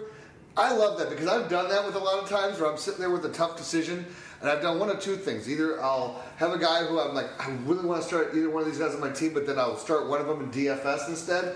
Or if I have the team who I'm going against, I'm like, God damn it, this guy's going to fucking light it up against me. I'll play that guy in DFS. So at least I'll play that guy's whole team. Yeah, I know that's your thing. I've done that with the key players for each one. I'm like, oh man, like Melvin Gordon last week, I was going up against him and Jarvis Landry. So I'm like, okay, I gotta play these guys in DFS. Nice, I like that. I like that approach. Eric Ebron, the 6th tight end through 3 games, he's been able to show up. He just seems to leave the field. He's banged up. He's always like. But he's performing. I know. But he's always nicked up. It's weird. Points per snap, right? He's up there. What are your thoughts on Dwayne Washington? The buzz is that they're going to kind of start working him in more and more and give him some more opportunities. Is that going to happen, or is this going to be this? It's going to happen as much as they can, right? If they have a game that happens like last week where you get just completely destroyed with Aaron Rodgers 4 touchdowns in the first half, right? Then no, you're not going to get as many touches. But this is a type of a game, you want to do that because, again, Theo Riddick can't have that heavy workload. He really needs to be more of that outlet guy, your big splash play type of a guy. And he can't do that if he's taking the beating running inside. So Washington's going to have to take that responsibility. Oh, yeah. Dwayne Washington against the Bears this week? Yes, please. Sign me up. Remember what they do? The Dallas Cowboys rushed for 200 or so yards against the Bears last week. Ezekiel Elliott had 140 of those. Yeah, you could pretty much fire Dwayne Washington up as a flex play.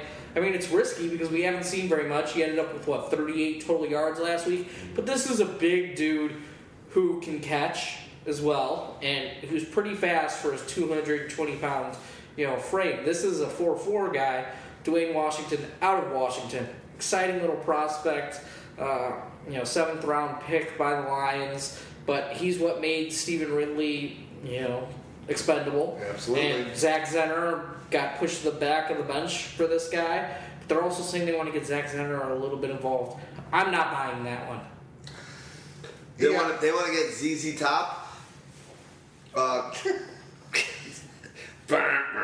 was the dumbest thing I've ever said. That was the dumbest thing I've ever said on a Pyro podcast. His name is ZZ. And I've done a lot of stupid things on this. It's all lined up for me. And I'm going to Cody Parkey this thing. On a street in Elgin. Or what's... LaGrange. Oh, God. Pick the wrong suburb, but not even close to it. Not even close. Somewhere in Illinois. promo, do us a favor. Go and use our comments at the bottom of our pieces. It's a great way for us to interact. I mean, obviously social media, Twitter and Facebook are good ways. We post all the stories that we do and all the articles we do up on Facebook.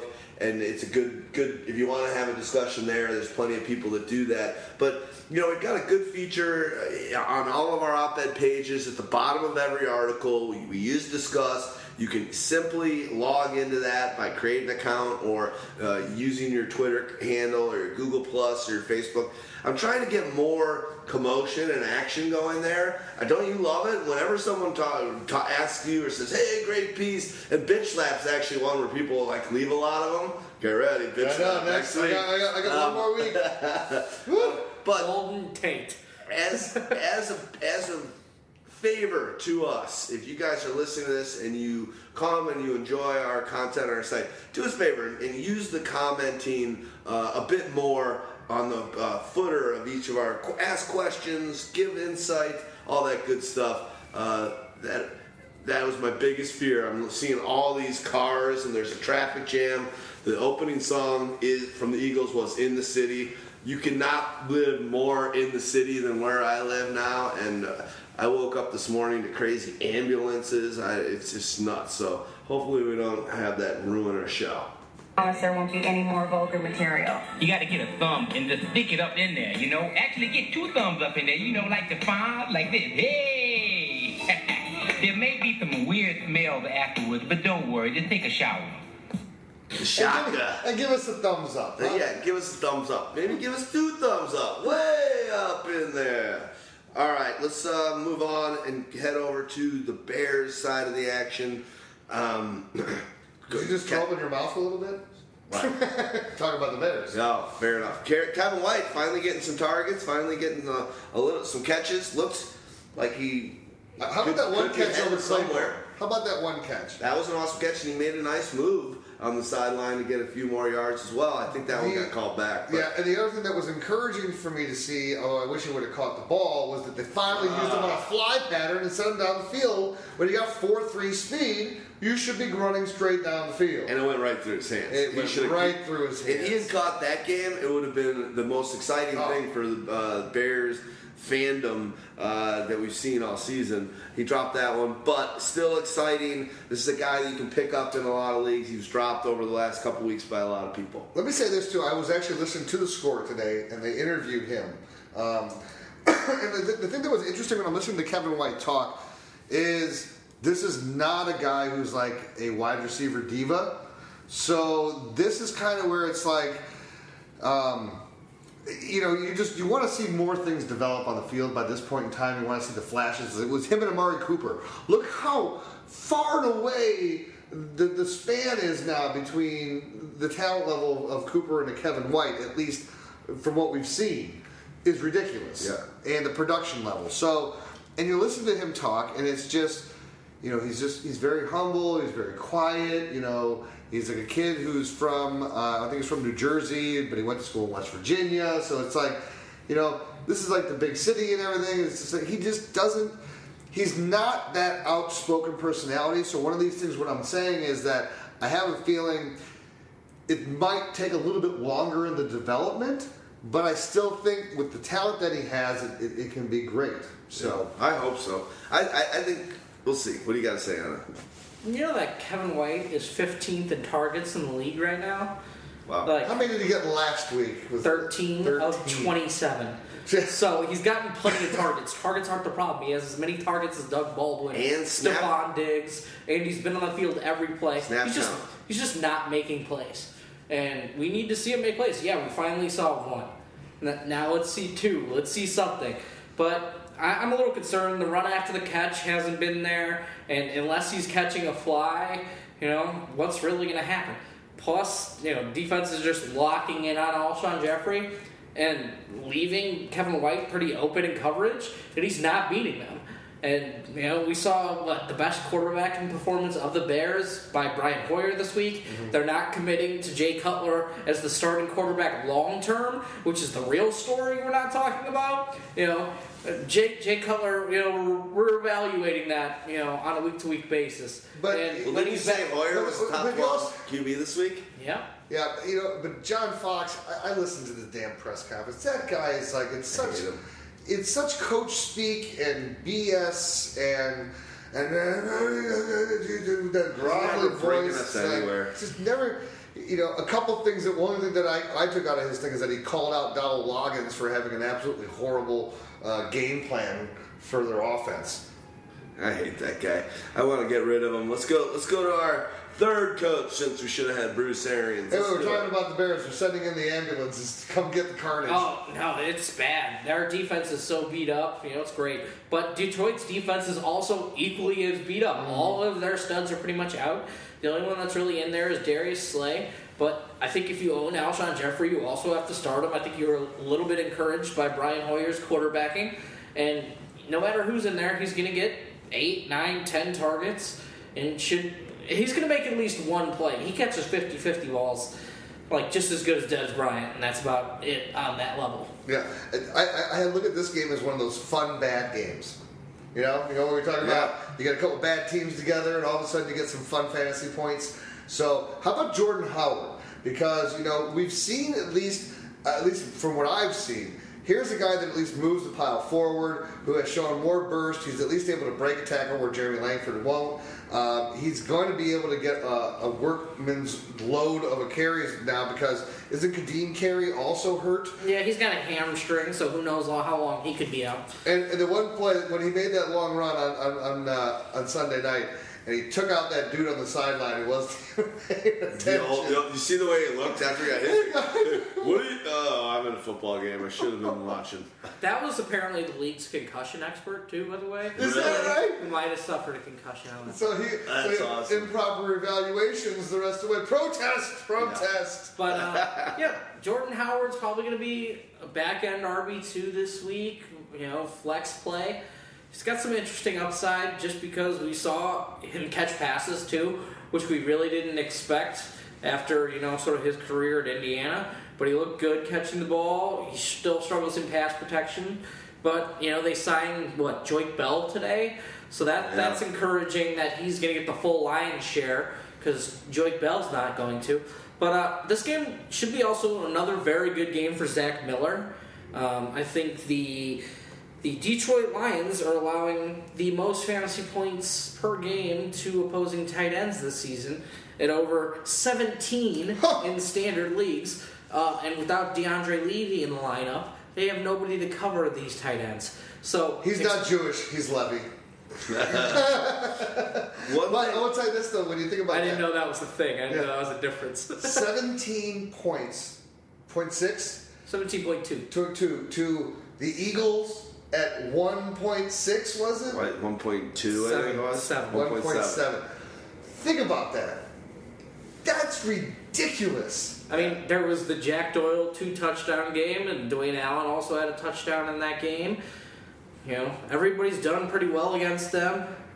I'm not counting on Zach Miller. I mean, Zach Miller's an interesting start this week because he becomes a really good play, most likely in DFS too, because he's going to have a low price tag on. Yeah. See, you could, if you don't want to go with the high price Greg Olsen, you can go with the lower price Zach Miller. I like it. Poor man's Greg Olsen. One thing I would like to see, even though Hoyer did have a top 12 QB, how many times did he throw the ball literally to a fan in the stands? I mean, there was some of the worst sideline throws that I've ever seen. Like just 18 feet. It was some of the Kaepernick stuff that we saw last year. It's like Kevin White a couple times, like, dude, at least give me like even a chance at something like this. Hoyer's got to work on the back of his end zone throws. He's got to work on some touch because he made some shite. There was some bad quarterbacking play last week. I can't remember who it was. There was a halftime game. The game was going to half. They had 6 seconds left. And was it Kirk Cousins? Kirk Cousins. Scramble and then he gets sacked? No, he's the worst game manager at the half, before the half and at the end of the game. that's other than him missing throws, he is terrible at clock management. It's amazing when you watch Red Zone, you see on these end of halves just horrendous plays. Let's move on to the next Let's move on to the first of the afternoon games, and that's the Broncos at the Buccaneers. And we will talk about Mr. Seaman, whatever, friggin' guy, fucking had 4 touchdowns, 300 yards. My love and luck and thoughts of Mr. Paxton Lynch are getting bumped back by the minute. In my rookie league, I took him over a Wentz by 1 pick. Gosh darn it. Have Dak in that one. But looks like all systems go on that offense. It looks like, I don't know, they're going to be able to throw the ball through the air. You got Sanders is doing stuff. Thomas is doing stuff. The squeaky wheel gets the grease. When you complain, you get the targets. Emmanuel Sanders, Demaryius Thomas both complained last week. So, they wrote up a game plan that said, get these guys the ball, throw them some deep shots. You throw a pretty nice deep ball there. Let's get these guys the ball on the edges and then let them make plays. And they did. I don't think Simeon, his job's that much safer than it was last week. But he did become, the first rookie or first player in his first NFL start to throw 300 yards and 4 touchdowns on the road in his first career road start. That's fairly impressive. But the leash is still pretty tight on Trevor Simeon. They were talking about, Paxton Lynch's timeline. And, hey, he's not ready yet, but he's going to be ready here mid-season, we think. So, he's still got some hope there. Look, we're 3 weeks in. That was the first game that Simeon's actually thrown for a lot of yards. So, yeah, and a lot of it was just his guys making plays, and Emmanuel Sanders streaking through the defense, and Demaryius Thomas climbing up over defenders. Besides that, I think they're very good plays against this Tampa Bay Buccaneers defense. That's what I want to talk about. C.J. Anderson, very good plays against the Tampa Bay defense. You can pretty much, who the studs are here. I don't think you're going to play a Virgil Green should he come back from his own shin injury. Interesting other plays. Besides these top guys, Devontae Booker's getting some run, but he's still not fantasy relevant. But just the number of plays he's getting is a little bit encouraging that he's not fully in the doghouse after, a big week 1 fumble. But, the other thing that I look at for this, when you're looking at Demaryius, you're looking at Emmanuel Sanders, and you want to talk about big plays, right? So we saw the big plays come out of the offense last week. There's a good chance that the big plays can come out of them again this week against the Buccaneers. Tampa Bay has allowed a league-leading 6 pass plays of 40 yards or more. So that's in 3 weeks. So that's an average of 2 bombs per game. Did you do the math there? Yeah, I did the math. That I can do. I'm an English major. Simple math, I can do. 6 over 3 games, that's 2 per game. I got that down. You can get me with the tongue twisters, but I got my math, man.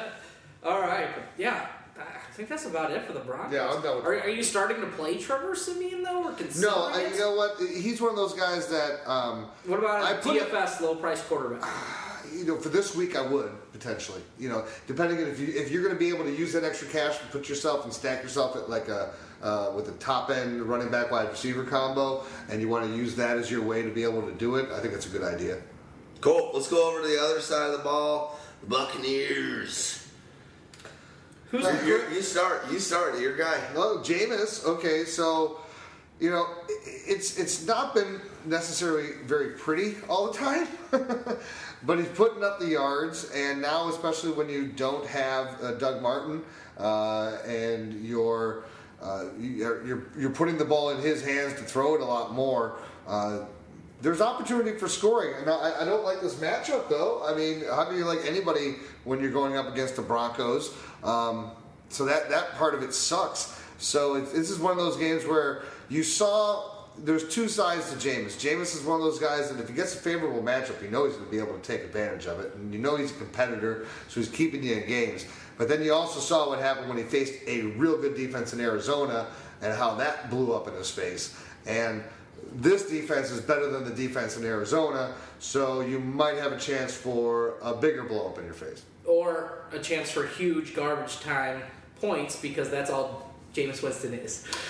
But you know what? The only way that you're going to get the huge garbage time points, though, from him this week is if Trevor Siemian and Denver are doing their job of hitting up that defense and blowing them up. Because if it's a closer game, then you're not going to get those garbage ups.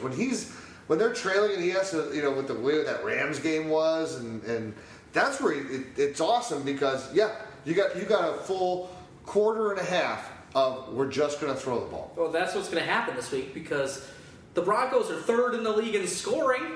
Like, they're not a bad scoring offense. They are very good. C.J. Anderson is getting them in the end zone with regularity, and they were able to throw it in the end zone last week. It's going to be garbage time for Jameis Winston. Like, if you're a Jameis Winston owner and not streaming, you're just hoping for garbage time. All right, well, that's what I'm hoping for this week. I mean, he's on pace this season. The Bucs are to throw for 762 times. So, Woo!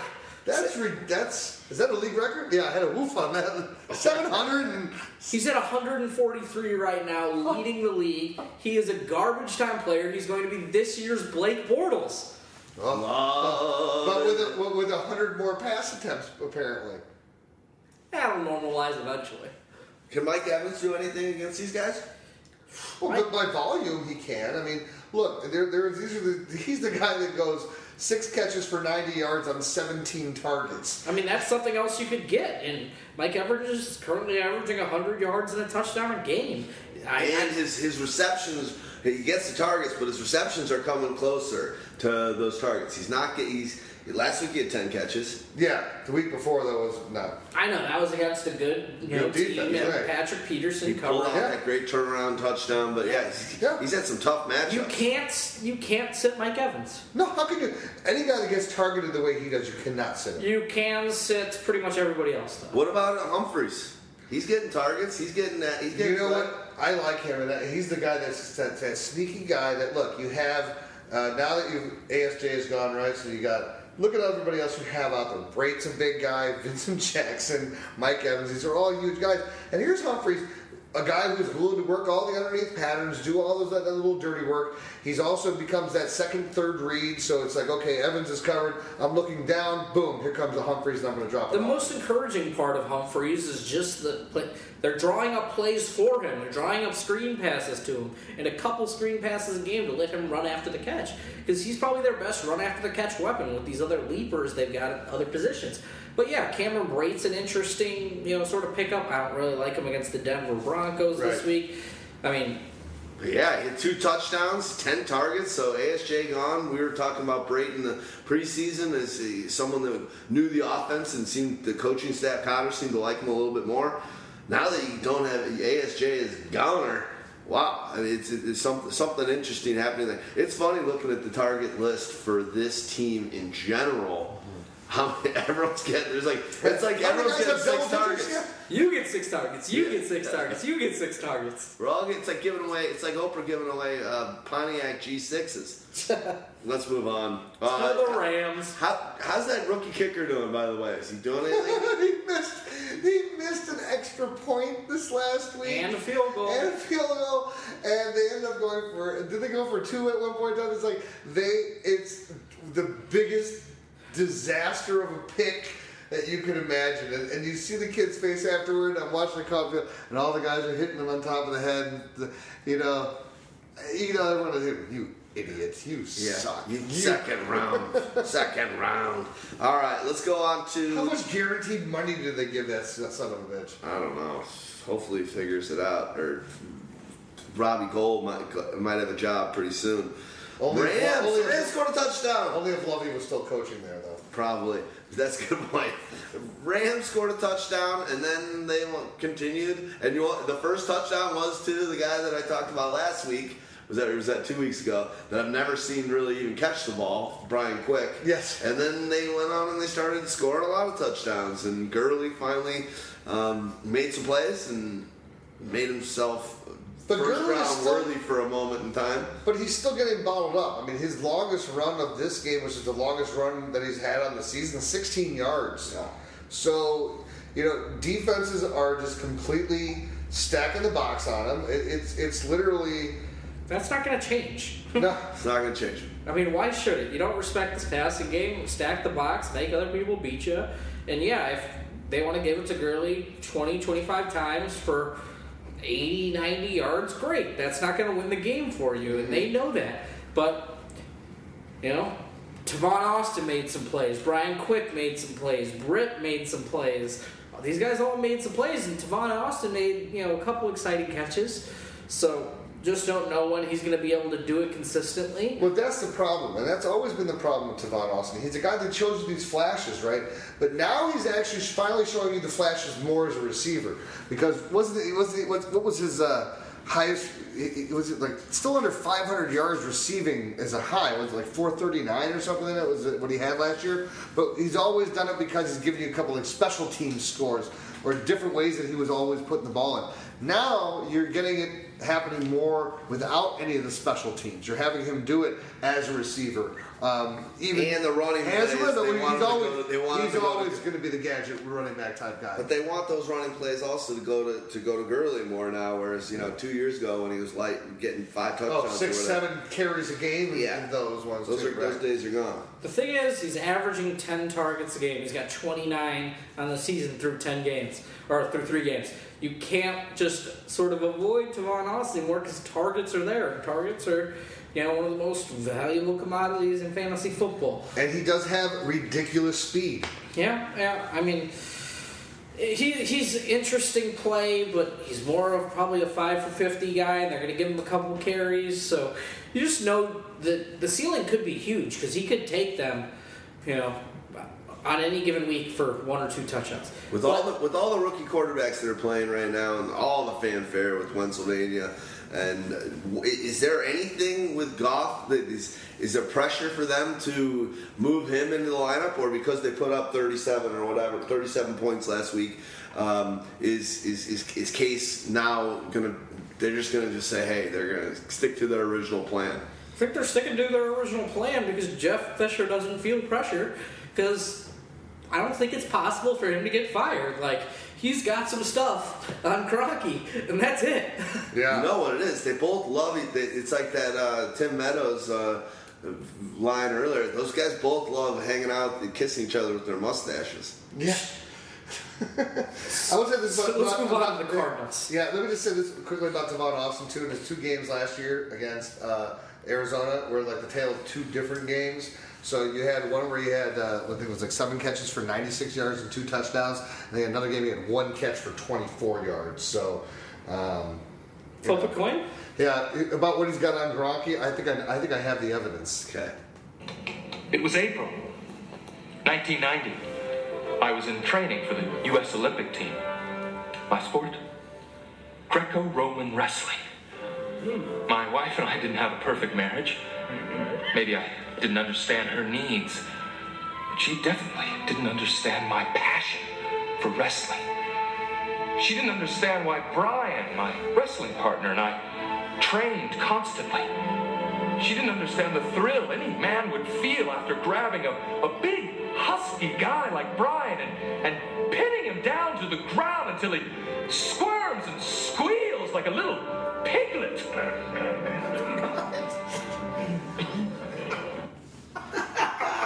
That's what he's got on him. Oh, good God. Kroenke. That guy's a genius. Married a Walton of Walmart. Oh, okay.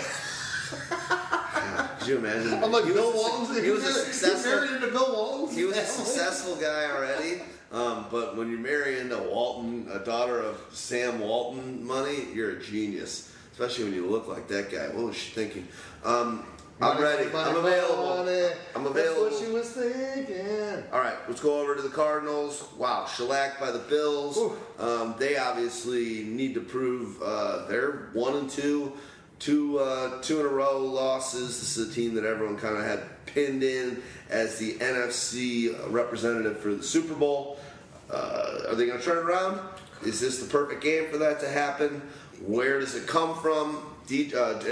David Johnson's still getting it done for fantasy owners.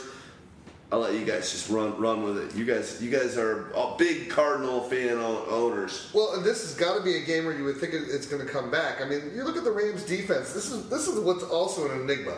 They're a team that can go ahead and hold Seattle down to 3 points and then allow Tampa Bay to score, what was it, 30 whatever points against them. So you have this game being in Arizona. You have the Cardinals coming off of a horrendous loss. Carson Palmer looked like an old man out there. This has to be a bounce-back game for Arizona. You need to see David Johnson be established both as a runner and as a receiver. They need to be able to give a solid pocket, which should be able to happen, because the one thing that you're just not seeing, like the Robert Quinns and the guys in the front for the Rams, are just not getting to the quarterback like they used to, and that you normally, even as they've always been a horrible offense, they've had a defense that's been relentless. With Greg Williams, bounty hunter guy out there running that defense, and they're just not getting it done right now. So I think right now, I'm encouraged also by finally seeing John Brown actually do something in a game, more than one catch for 14 yards. But at the same time, I don't look at him as like the solid start. And you have the only guy that I trust in that whole receiving core to start on a weekly basis is Larry Fitzgerald. And Michael Floyd, he's always getting dinged up. You got Jerome Brown, who's always coming in and stealing the catches from John Brown. So, if you could just play a Jay Brown from the team, you might be all right. But, having to pick. Does it? Go ahead. So, Larry Fitzgerald's the guy to play there. He's a weekly, top 10, top 12 option at wide receiver.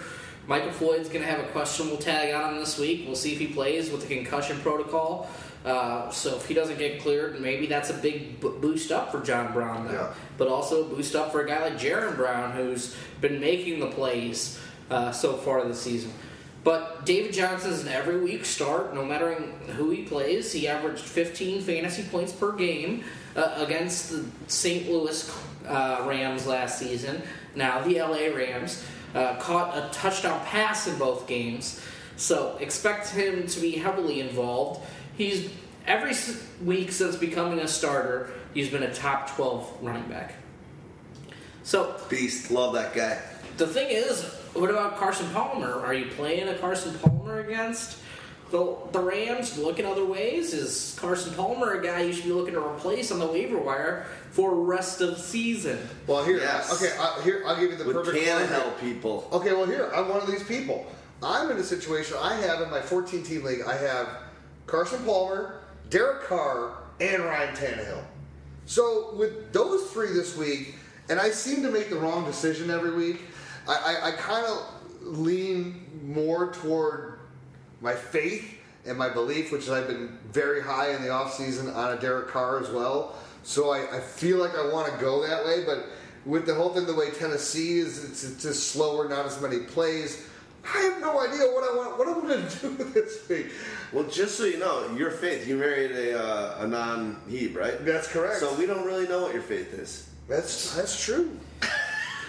You questioning my faith, brother? Well, I can just see you being like, taking a pick and you being like Tannehill, and he does for you, and then that's at the synagogue, and then next Sunday you go to church. I think I take me to church. You shouldn't go to church.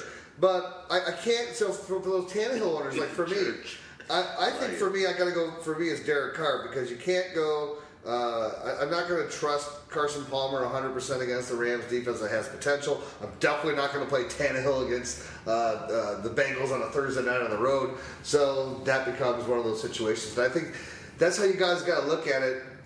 Carson Palmer has become. He was the darling last year. It's not as darling this year. Not at all. I mean, Carson Palmer threw for 700 yards and 3 touchdowns against the St. Louis Rams last year. I think you go Carson Palmer. Let's keep an eye on it. But I'm not really a Palmer fan. I don't really like him that much. I feel like he's slighted a lot of franchises. So when I see him not doing that didn't he say that he was going to retire last year had they gone to the Super Bowl? Probably. Didn't he say he would retire on the Bengals because he's worth $100 million already? Yep. Then didn't he? He did. He did retire. And then he pouted. Is this the man that destroyed the buffet at the Hero Club? Is this the man? That was my Beverly Hills Cop for you. Nice. Nice work. Puts banana in the tailpipe. Let's move on to the next game, but before so... All right. The Saints, they can't stop anybody, but they can put it up. They're playing against the Chargers, who can put it up the points as well. It seems like this one's going to be a high-scoring affair. Let's kind of breeze through this one and make it quick. Oh, breeze. I see what you did there. Yeah, you got it. Stags, you take this one. Go ahead. Yeah, let's kind of cruise through this one. We got some few games left. I don't want us to go over 3 hours. I mean, let's see. The thing is, Drew Brees is not the same quarterback on the road as he is at home. This game is on the road in San Diego, traveling across the country on a short week. I mean, I still think you play Breeze just because he's the number one quarterback in fantasy right now. You should need to temper your expectations. Brandon Cooks needs to watch tape of T.Y. Hilton and see how he beat Jason Verrett on a couple plays in order to figure out how to best use them, or else he's going to get stifled.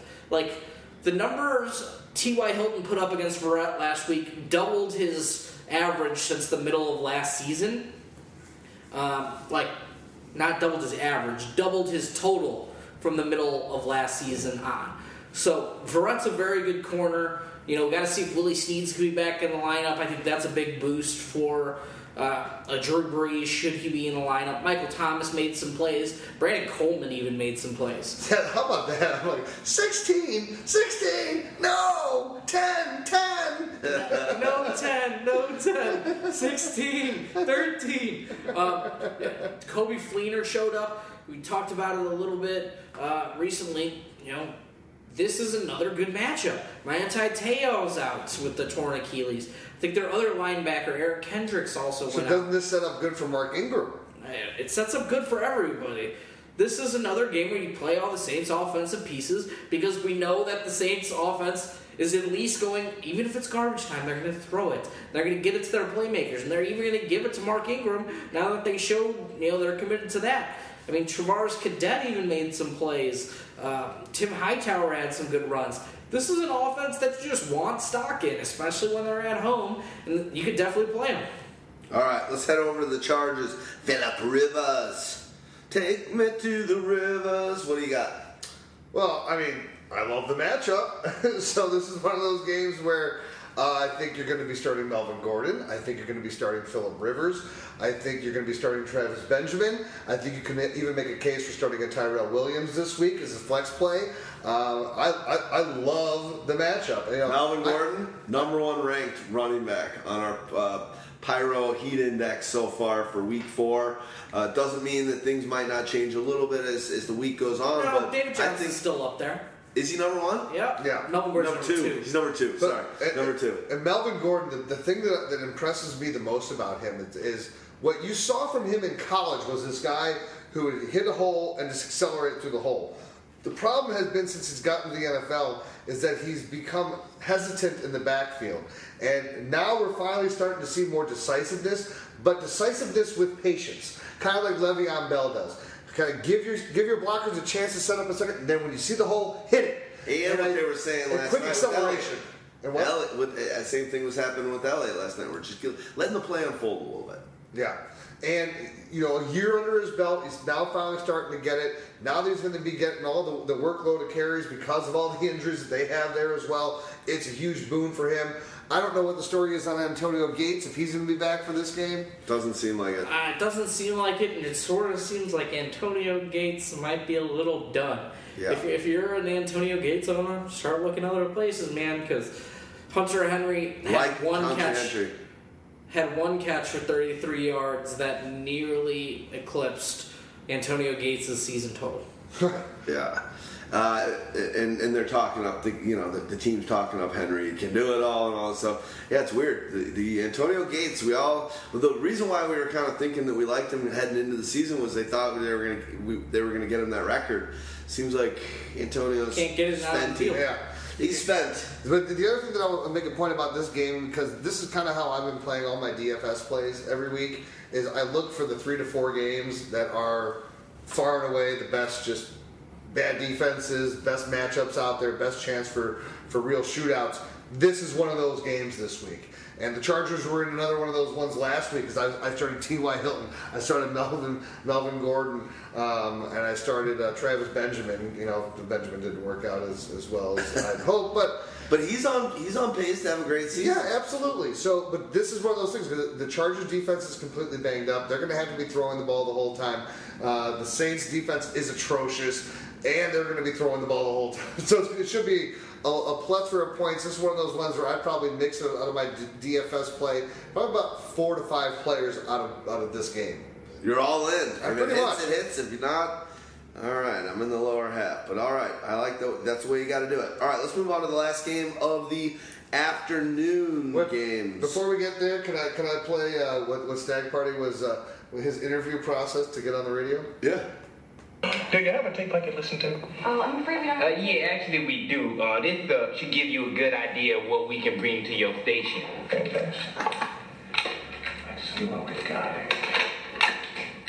Clinically speaking, doing it doggy style has its There's just some racing stuff in the beginning there, but you can speed right through it. Yeah. Sounds like the answer for you is doing it doggy style. I just speed through same stuff.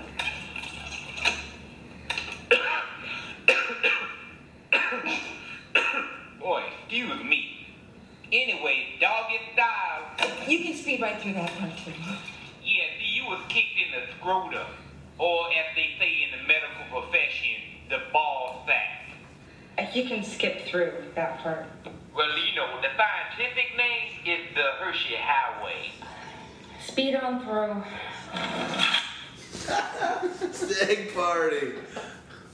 Yeah, that was good. So boring. Can I just say something, Stag Party? You're so boring. Go on. Doggy style. Oh, Stag Party style. What do you got for us, buddy? J.J. Watt re-injured his back. Looks like he's going to miss for an extended period of time. So, what was that game we talked about? Tennessee and DeMarco Murray being a little bit concerning, a little bit less concerning. That helps. That sucks, though. It does suck. It sucks for JJ. All right, I hate injuries, but they seem to be happening a lot across the board. Let's go It's to... happening a lot more than ever before, too. It's just these guys are just such machines. So could it also be with the, turf? We don't know the whole real, no studies on the longevity of the field turf that is causing New turf. I don't know. I was watching when we were watching the Bears game. Anyway, I'll make this quick. Just the non-contact injuries. That new turf. Some of those turfs with the balls made from tires have given goalies cancer. And I'm just wondering, does the NFL have different types of... Because they've got these little black balls all over their bodies. I don't know. I hope that the goalie thing that I saw in 60 Minutes with some of that new turf was just coincidental. Let's go on to the last games. Cowboys are at the 49ers. Let's sort of breeze through this one, and then... We can have a good time with the last two games, the 2 night games. I'll tell you what. Okay, the 49ers for Dak Prescott coming off of the Bears, nice back-to-back cupcakes that he gets to face. So 1 passing touchdown, all the passes that he had. He's like the modern day Troy Aikman. Throw every pass that goes down to the 2-yard line. Let Emmitt Smith get the touchdown. Ezekiel Elliott is the one who's going to be the beneficiary of these. As a Dak owner, Jesus Christ. Isn't that ridiculous? It's like every time it was like, you're kidding me. Then finally Dez helps him out, but Dez has got the sprained knee. So we're going to see... You don't know what Dez has. I mean, Dez just had an MRI today. There's been no news. It looked like it. I'm calling it a sprain. Yeah. I hope I'm right. It's not great. But he was able to come back and play, so at least it didn't seem like it was that bad. It's not like didn't look like it was a complete tear. But that's concerning. But that also opens up more opportunities for some of the other guys here. So you got Jason Witten, who should be able to get some target. Cole Beasley, who's become his favorite target. Yeah. And like the easy safety blanket underneath. So look for him to be active. Terrence Williams will get his shot here or there.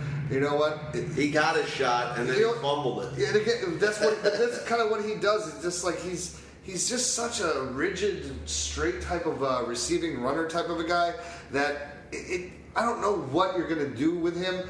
Yes, this is a good potential matchup for it, but am I going to play Terrence Williams? Hell no. Never. Hell no. No format. No, and you could definitely play Ezekiel Elliott after they got trounced by the run game last week. Play Ezekiel Elliott. You can play Dez should he be healthy enough. You can play Jason Witten as a back end, tight end. Besides that, Cole Beasley's an interesting flex play. What they've given up to the slot so far this season, San Francisco, is ridiculous. Plus now Jimmy Ward looks like he's going to be out for potentially an extended period of time. This might be the game Cole Beasley finally finds the end zone. There you go. And how about Ezekiel Elliott jumping over Pierzynski or whatever for the Bears? I just kept seeing his arms.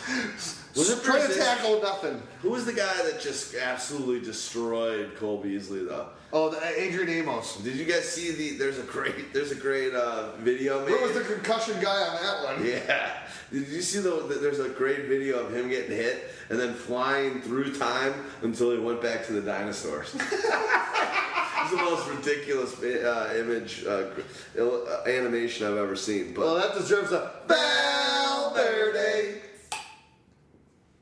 Well, Mr. Phelps, today might be your lucky day.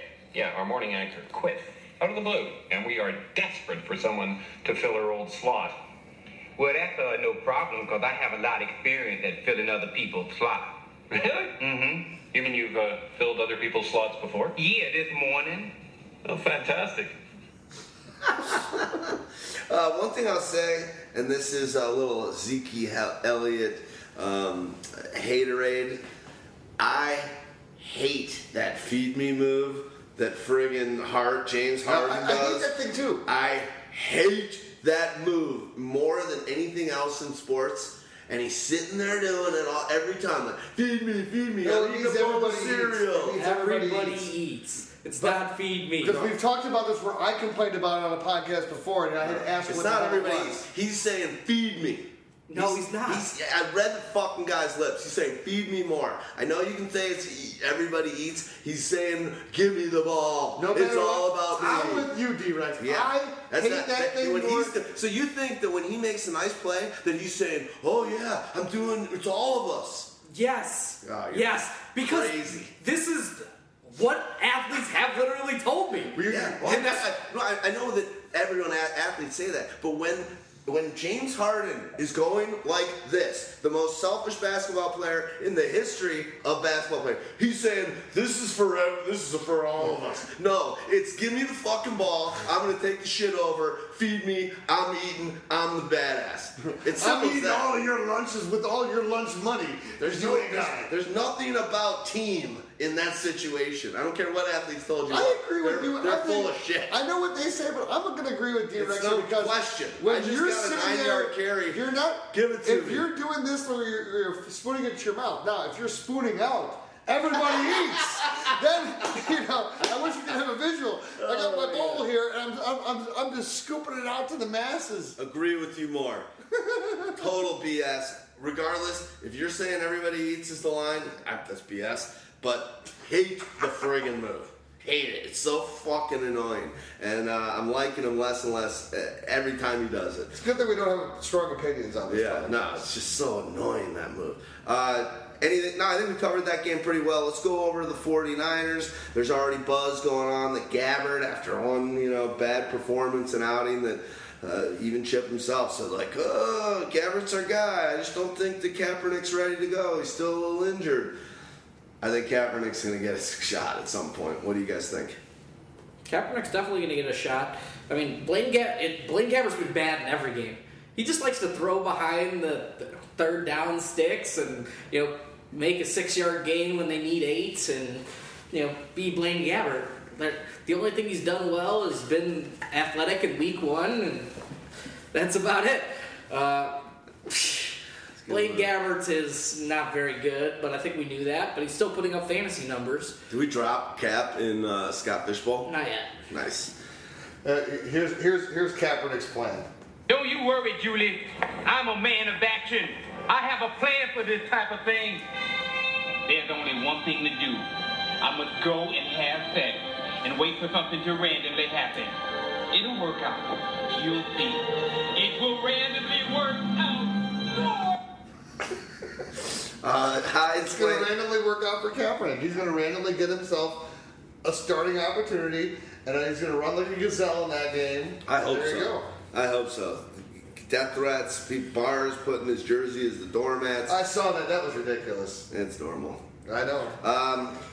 49ers, what else? Hyde. Do we like Hyde moving forward? He's having some night. He's kind of a hit or miss guy, but in a world of community backfields, there's really no competition for him. In a world of community backfields. I mean, Now, do you like him this week, though? this week's one of the better weeks for Carlos Hyde. They're going to have some tough matchups coming up against tougher run defenses. Dallas isn't necessarily all that tough. I'm not too concerned, but yeah, he's still a running back too. Like, My biggest concern for him is the fact that he plays on the San Francisco 49ers, a team that does not have a consistent offense, so he's usually playing from behind. So the amount of games where you get, where a guy like Carlos Hyde is going to be the most effective is working where you're giving him the 20 to 25 to 30 carries, and it's in the second half as he's worn down a defense. Unfortunately, with the defense that the 49ers put out there and the offense they're putting out there, they're never giving them a chance to use Carlos Hyde as the way he's intended to be used.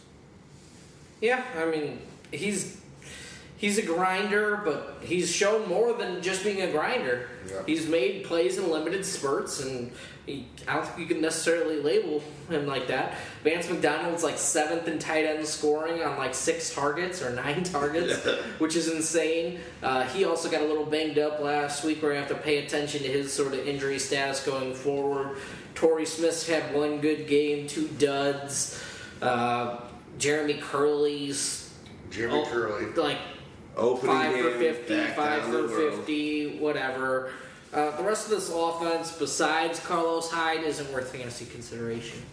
Pretty crazy that the Niners look so great in that week 1, and one of these stats that I'm just looking at here is they've given up 83 points, their defense, and this goes back to helping the Cowboys side of the ball over the last 2 weeks. That's a lot. It's a lot of points. All right, let's move on to the Sunday night football in America. Chiefs at Steelers.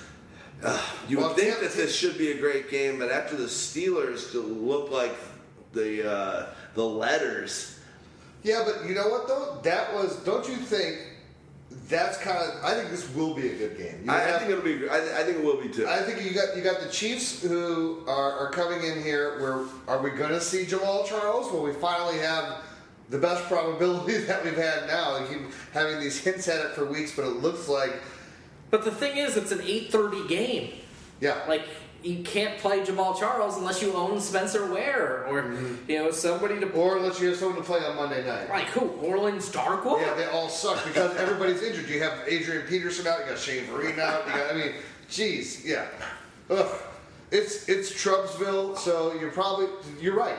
Based on that, it's pretty. Now you think about it. Hey, screw you, NFL. You screwed us with Jamal Charles. Well, you know what? Screw you, Kansas City, for screwing us with Jamal Charles and not giving us these credible answers into this game.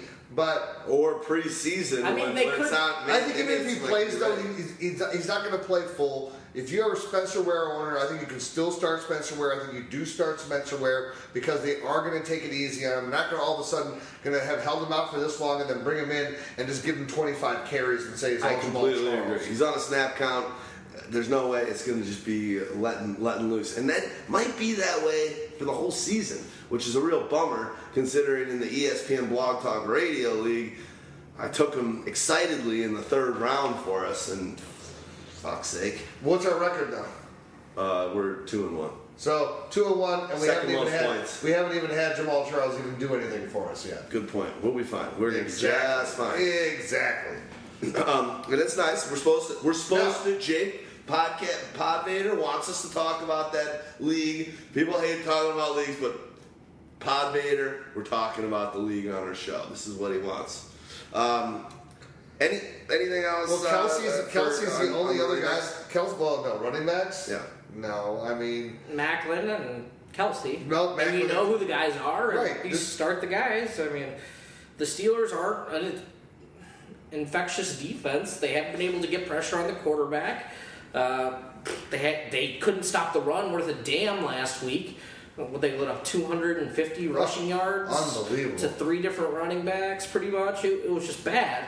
So You think that's bad? but they had been dominant against running backs prior.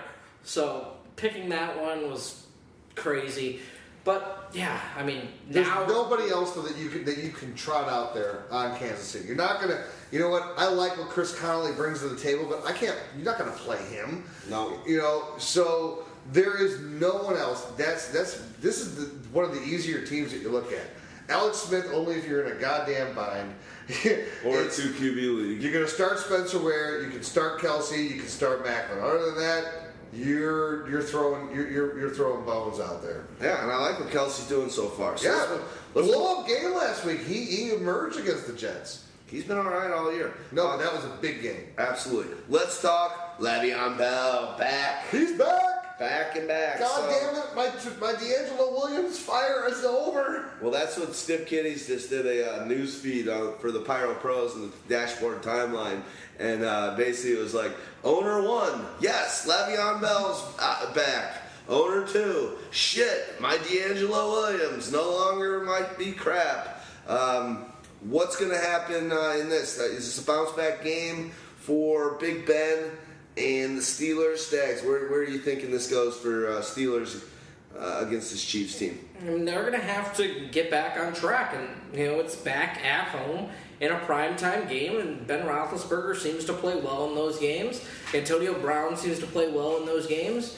I think Lev Bell, you waited 3 weeks for him, you don't really have an option. I mean, KC's not the greatest matchup for any team, but missing their best pass rusher, Justin Houston's going to have a little bit of an effect. Kansas City's allowing the second fewest fantasy points to opposing quarterbacks, so you could temper your expectations on a guy like Ben Roethlisberger. What they're doing against wide receivers, they lit up yards and they lit up some scores, but they're just going to create turnovers in the secondary. 8 of them? Not 8 of them, no. That was awesome. Yeah, that was ridiculous. 36 points, Chiefs defense.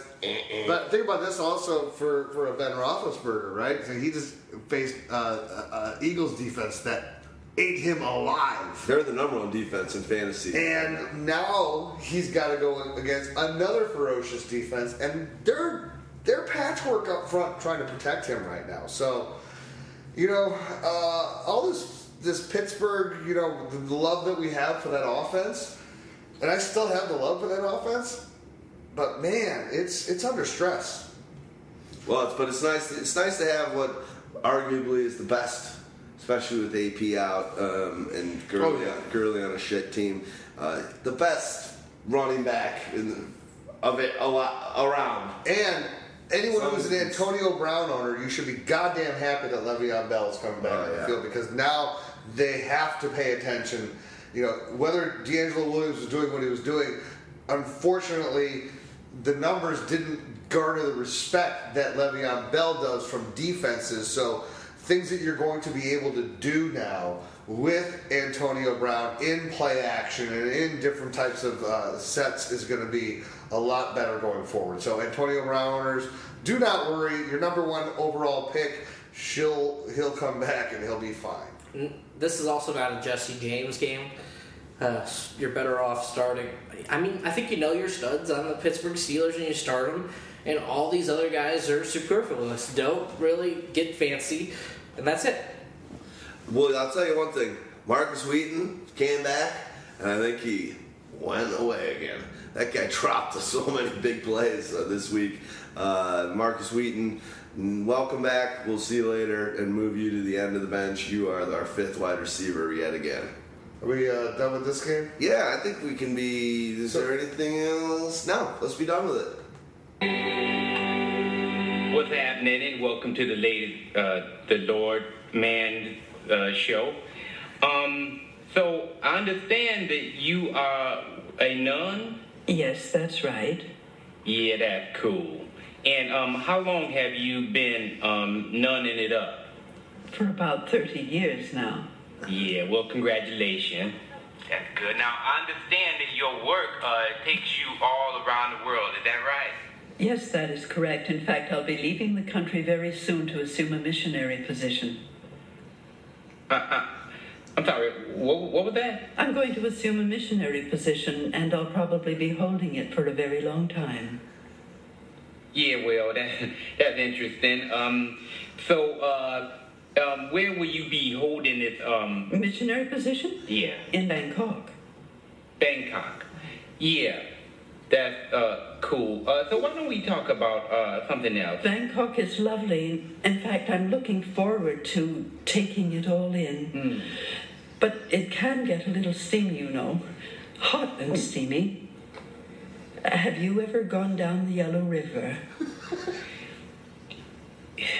Yeah, once in the 80s, but I did not enjoy it. What about a missionary position? Have you ever known the joys of a missionary position?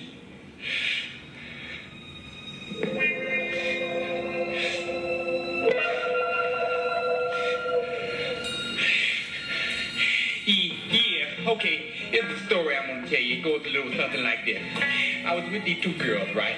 And so I was doing a twin sister, right? And then her mother walked in, and her mother had the video camera, so she put it on the tripod, and she started to ram it. It was sort of a missionary position, so... Oh my God, you're not Sunini, but you're money. You're money. All right, let's go. Let's go to the Monday night game. Hey, let's finish it off. Awesome. It's going to be the Giants at the Vikings. I don't know what to say there. Go ahead. Yeah, I'll do it. Don't make it that long. Valverde. Years ago, I was in the Army. We spent a lot of time in this area here. The Army, they called it Asia, but I like to call it Freaky Deaky Sex World. All right. Well, let's talk about the Giants.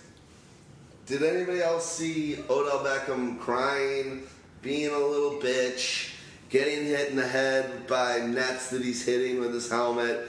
This awesome remake video of Mortal Kombat, him getting his ass whooped by the net. If anyone hasn't seen it, do a search for it on the Fatality? internet. Yeah, he got a fatality from the net, Odell Beckham.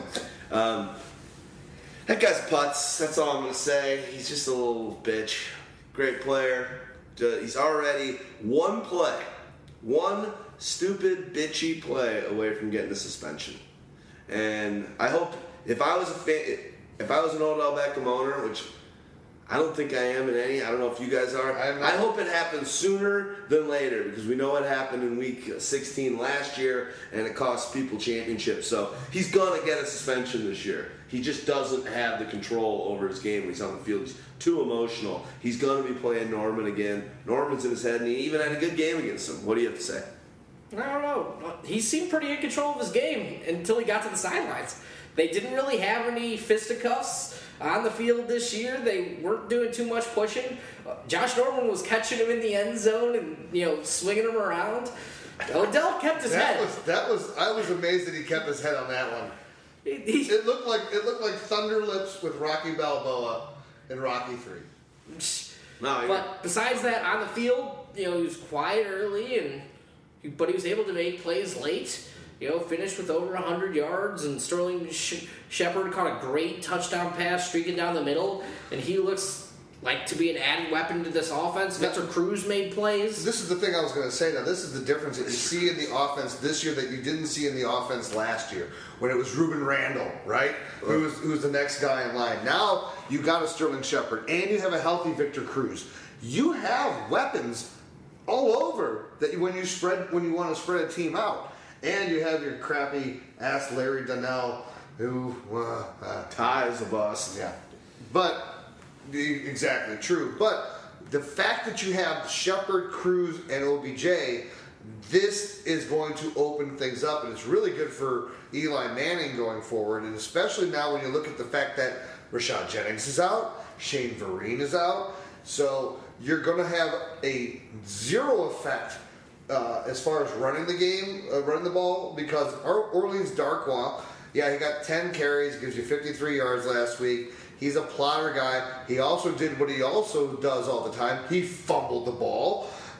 So this is a guy who you can hope for to get those, when they get in the red zone, get the touchdown. It's going to give you he may get 15 to 18 carries a game, but it's going to do with it what Andre Williams did before he got cut. Remember that guy? Nothing. Yes, you have the opportunity. You're the number one. The guy who I'm interested to see if he's even going to get elevated here is Paul Perkins. Here's a guy that they drafted. Well, he was a third-round pick, if I'm not mistaken. Is that right?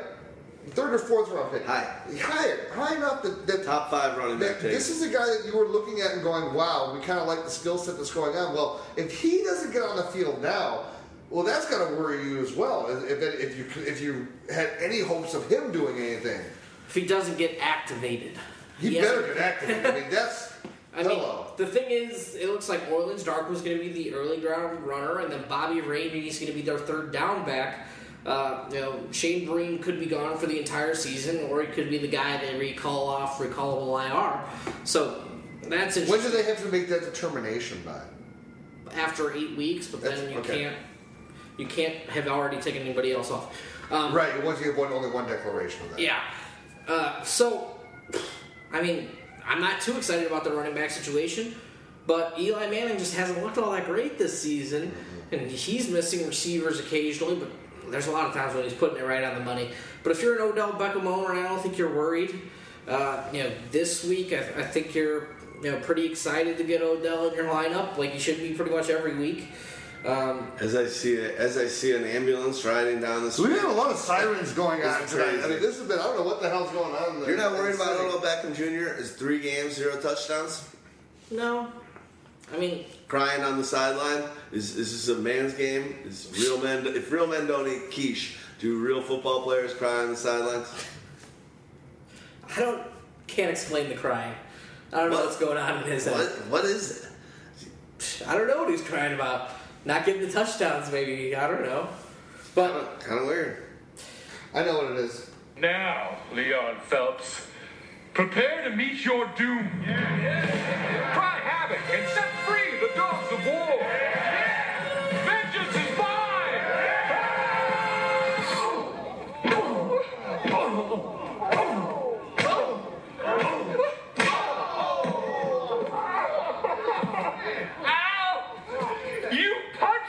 Yeah. That is not wrestling. Hello. One thing I will say, fastest guy for Odell Beckham Jr., fastest guy to 200 catches ever.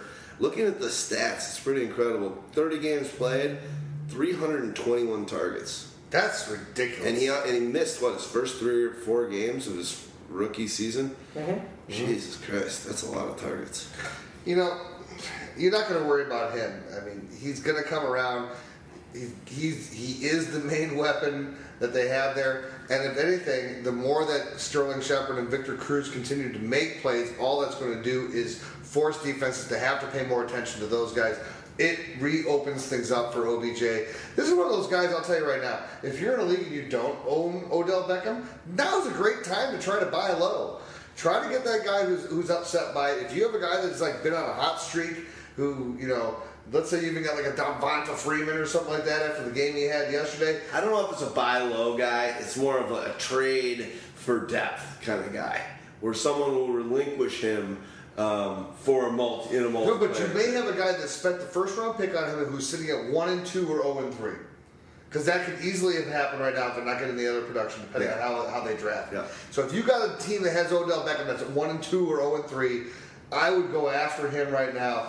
If you have that type of, hey, I'll give you 2 potential starters for this one, it's worth it, because when he gives you those points, it's like you and I and Stan, we've always talked about, going back to when we first started doing the podcast, the guys that can win you a week on their own are worth their weight in gold. And That could do it multiple times. The eye test, it's two of the moves that he made in that game. Well, besides his crying and being a bitch and silent, the one move that he made that actually he would have had a touchdown if he didn't cut it left towards the left of the end zone and he went to the middle of it, it was a touchdown. He just made the wrong cut and got brought down at the 4. That was one of the sickest friggin' plays ever.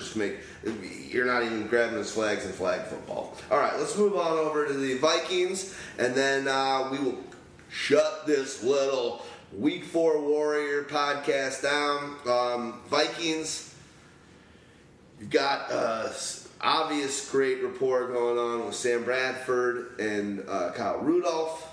Let's start there. Diggs coming back down to earth. But let's start with the Rudolph thing. Available on the waiver wire in a ton of leagues. Getting stuff done. I don't know where he ranks right now at the tight end position, but it's right up there near the top. Second. And that is with just 2 games out of the 3 with Sam. So trajectory pointing in straight up. Well, the good news is that you're seeing him being looked at in the red zone. So getting those touchdown targets again. Go back to his rookie season. That's when he was. People were like, "Wow, Kyle Rudolph," and then they're projecting all this stuff for him. He was never getting a ton of yards, but he was getting the touchdowns. Well, with Sam Bradford under quarterback, he is getting the targets in the red zone, and now he's finally starting to get the yards too, because you have basically, it's like the other teams. You know who your weapons are, right? So you know who your weapons are here too. Since you don't have Adrian Peterson anymore, and Asiata is not the weapon, he's the plotter. McKinnon became the guy that got all the carries, but it's Stephon Diggs and it's Rudolph. Those are his first 2 primary looks in the offense when he is out there in a passing play. It's where's Stephon Diggs covered, where's Kyle Rudolph, and you keep it basic for him in that way, shape, or form. It's not bad because you know what? There's not a lot of other playmakers on the team. Charles Johnson, meh. Yeah. Go for it. Adam Thielen, yeah. He's better than Charles Johnson. Better than Charles Johnson. Yeah. He's a poor man's Adam Humphries. Laquan Treadwell's not even getting starts. He's not even getting activated for game shape because he's thinking too much. That's a little bit concerning for a guy of his draft stature to not even suit up. So I'm a little bit worried about that. But McKinnon, probably not a great start. I mean, the Giants have really turned it around on defense, where they're allowing the 4th fewest fantasy points to running backs. The defensive front looks for real. They've got big guys in the middle to stuff the run, and they've got these, JPPs back to being one of the best edge run defenders in the league. They can get after the quarterback a little bit. Their secondary is depleted, though. Pretty much every single one of their starters went down with hamstring or quads injuries. So, yeah, you could start Stephon Diggs and feel pretty comfortable with that. But doesn't he become a must-start pretty much? He's a must-start right now. But against his defense, he's a must-start on a weekly basis for what he's been able to show this season. And then Rudolph does he become a must-start in this one too? The Giants are a bottom 5 team against opposing tight ends. He's another. There's 3 really interesting tight ends for DFS in regular leagues this week, and I think we mentioned all 3. Kyle Rudolph is one of those 3. Mention the other 2 just for our listeners. Greg Olsen and Zach Noir. There you go. Sweet. All right. Well, we have our first bye games. Again, remember, take out your Eagles players, take out your Packers players. Remember to put in your lineups early for the Colts players and the Jaguars because they are going to be playing in London Week 4. We are cruising through the season as usually happens. Exciting stuff. Hope you guys enjoyed this show. Sign up for Pyro Pro. That'll be a quick little Pyro promo I'll do. You get a ton of stuff. Just do it. It's ridiculous in-season help on a regular basis. Ask us questions. Get your news feeds. There's resource toolbox action. You can get all the player rankings that are giving fed from our Pyro heat index. Hook it up. You can buy it for the season, actually not season, a full calendar year for $40. You can test it out for $5 a week, or you can give it a month for $10. Give it a shot. It's $10 for a month. and you actually use it, I guarantee you'll be like, whoa, this is pretty ridiculous for my fantasy football prowess. Houdini, love you, buddy. Always fun to talk and drop the goo with you. Stag Party, you're the man. We are going to close out this show with not the Eagles. It's just Eagles, and it is Heartache Tonight. Glenn Fry, one of the greats. Oh, before you go, we got Stag Party wants to get something in. It looks like J.J. Watt will be going on IR. I guess they also have a chance to recall him, but it's looking less than likely, so he might be done for the season with that back issue. Before we leave that, What happens when you rush it? because before the Eagles, because you got to be a warrior in week 4. Oh, yeah, I like it. This was week 4 war. Warriors, come out to play. Warriors, come out to play. Warriors, come out to play. Warriors, come out to play.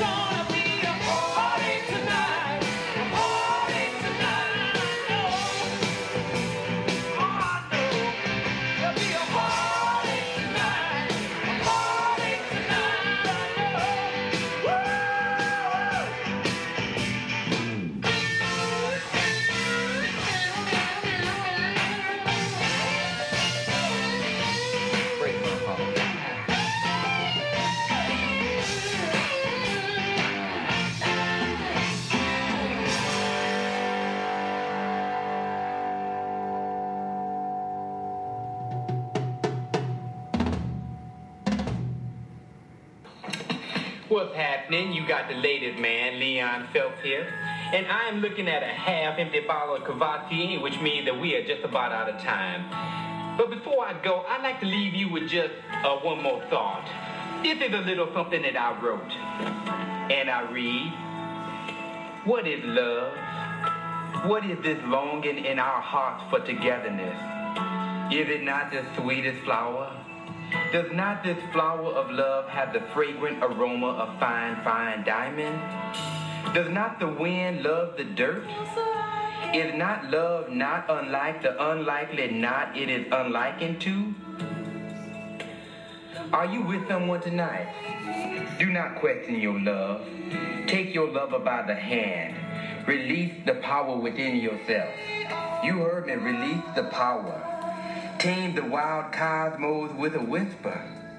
Conquer heaven with one intimate caress. That's right, don't be shy. Whip out everything you got and do it in the butt. By Leon Phelps. How's the show go tonight? Oh yeah, good question. Same old Leon Phelps genius.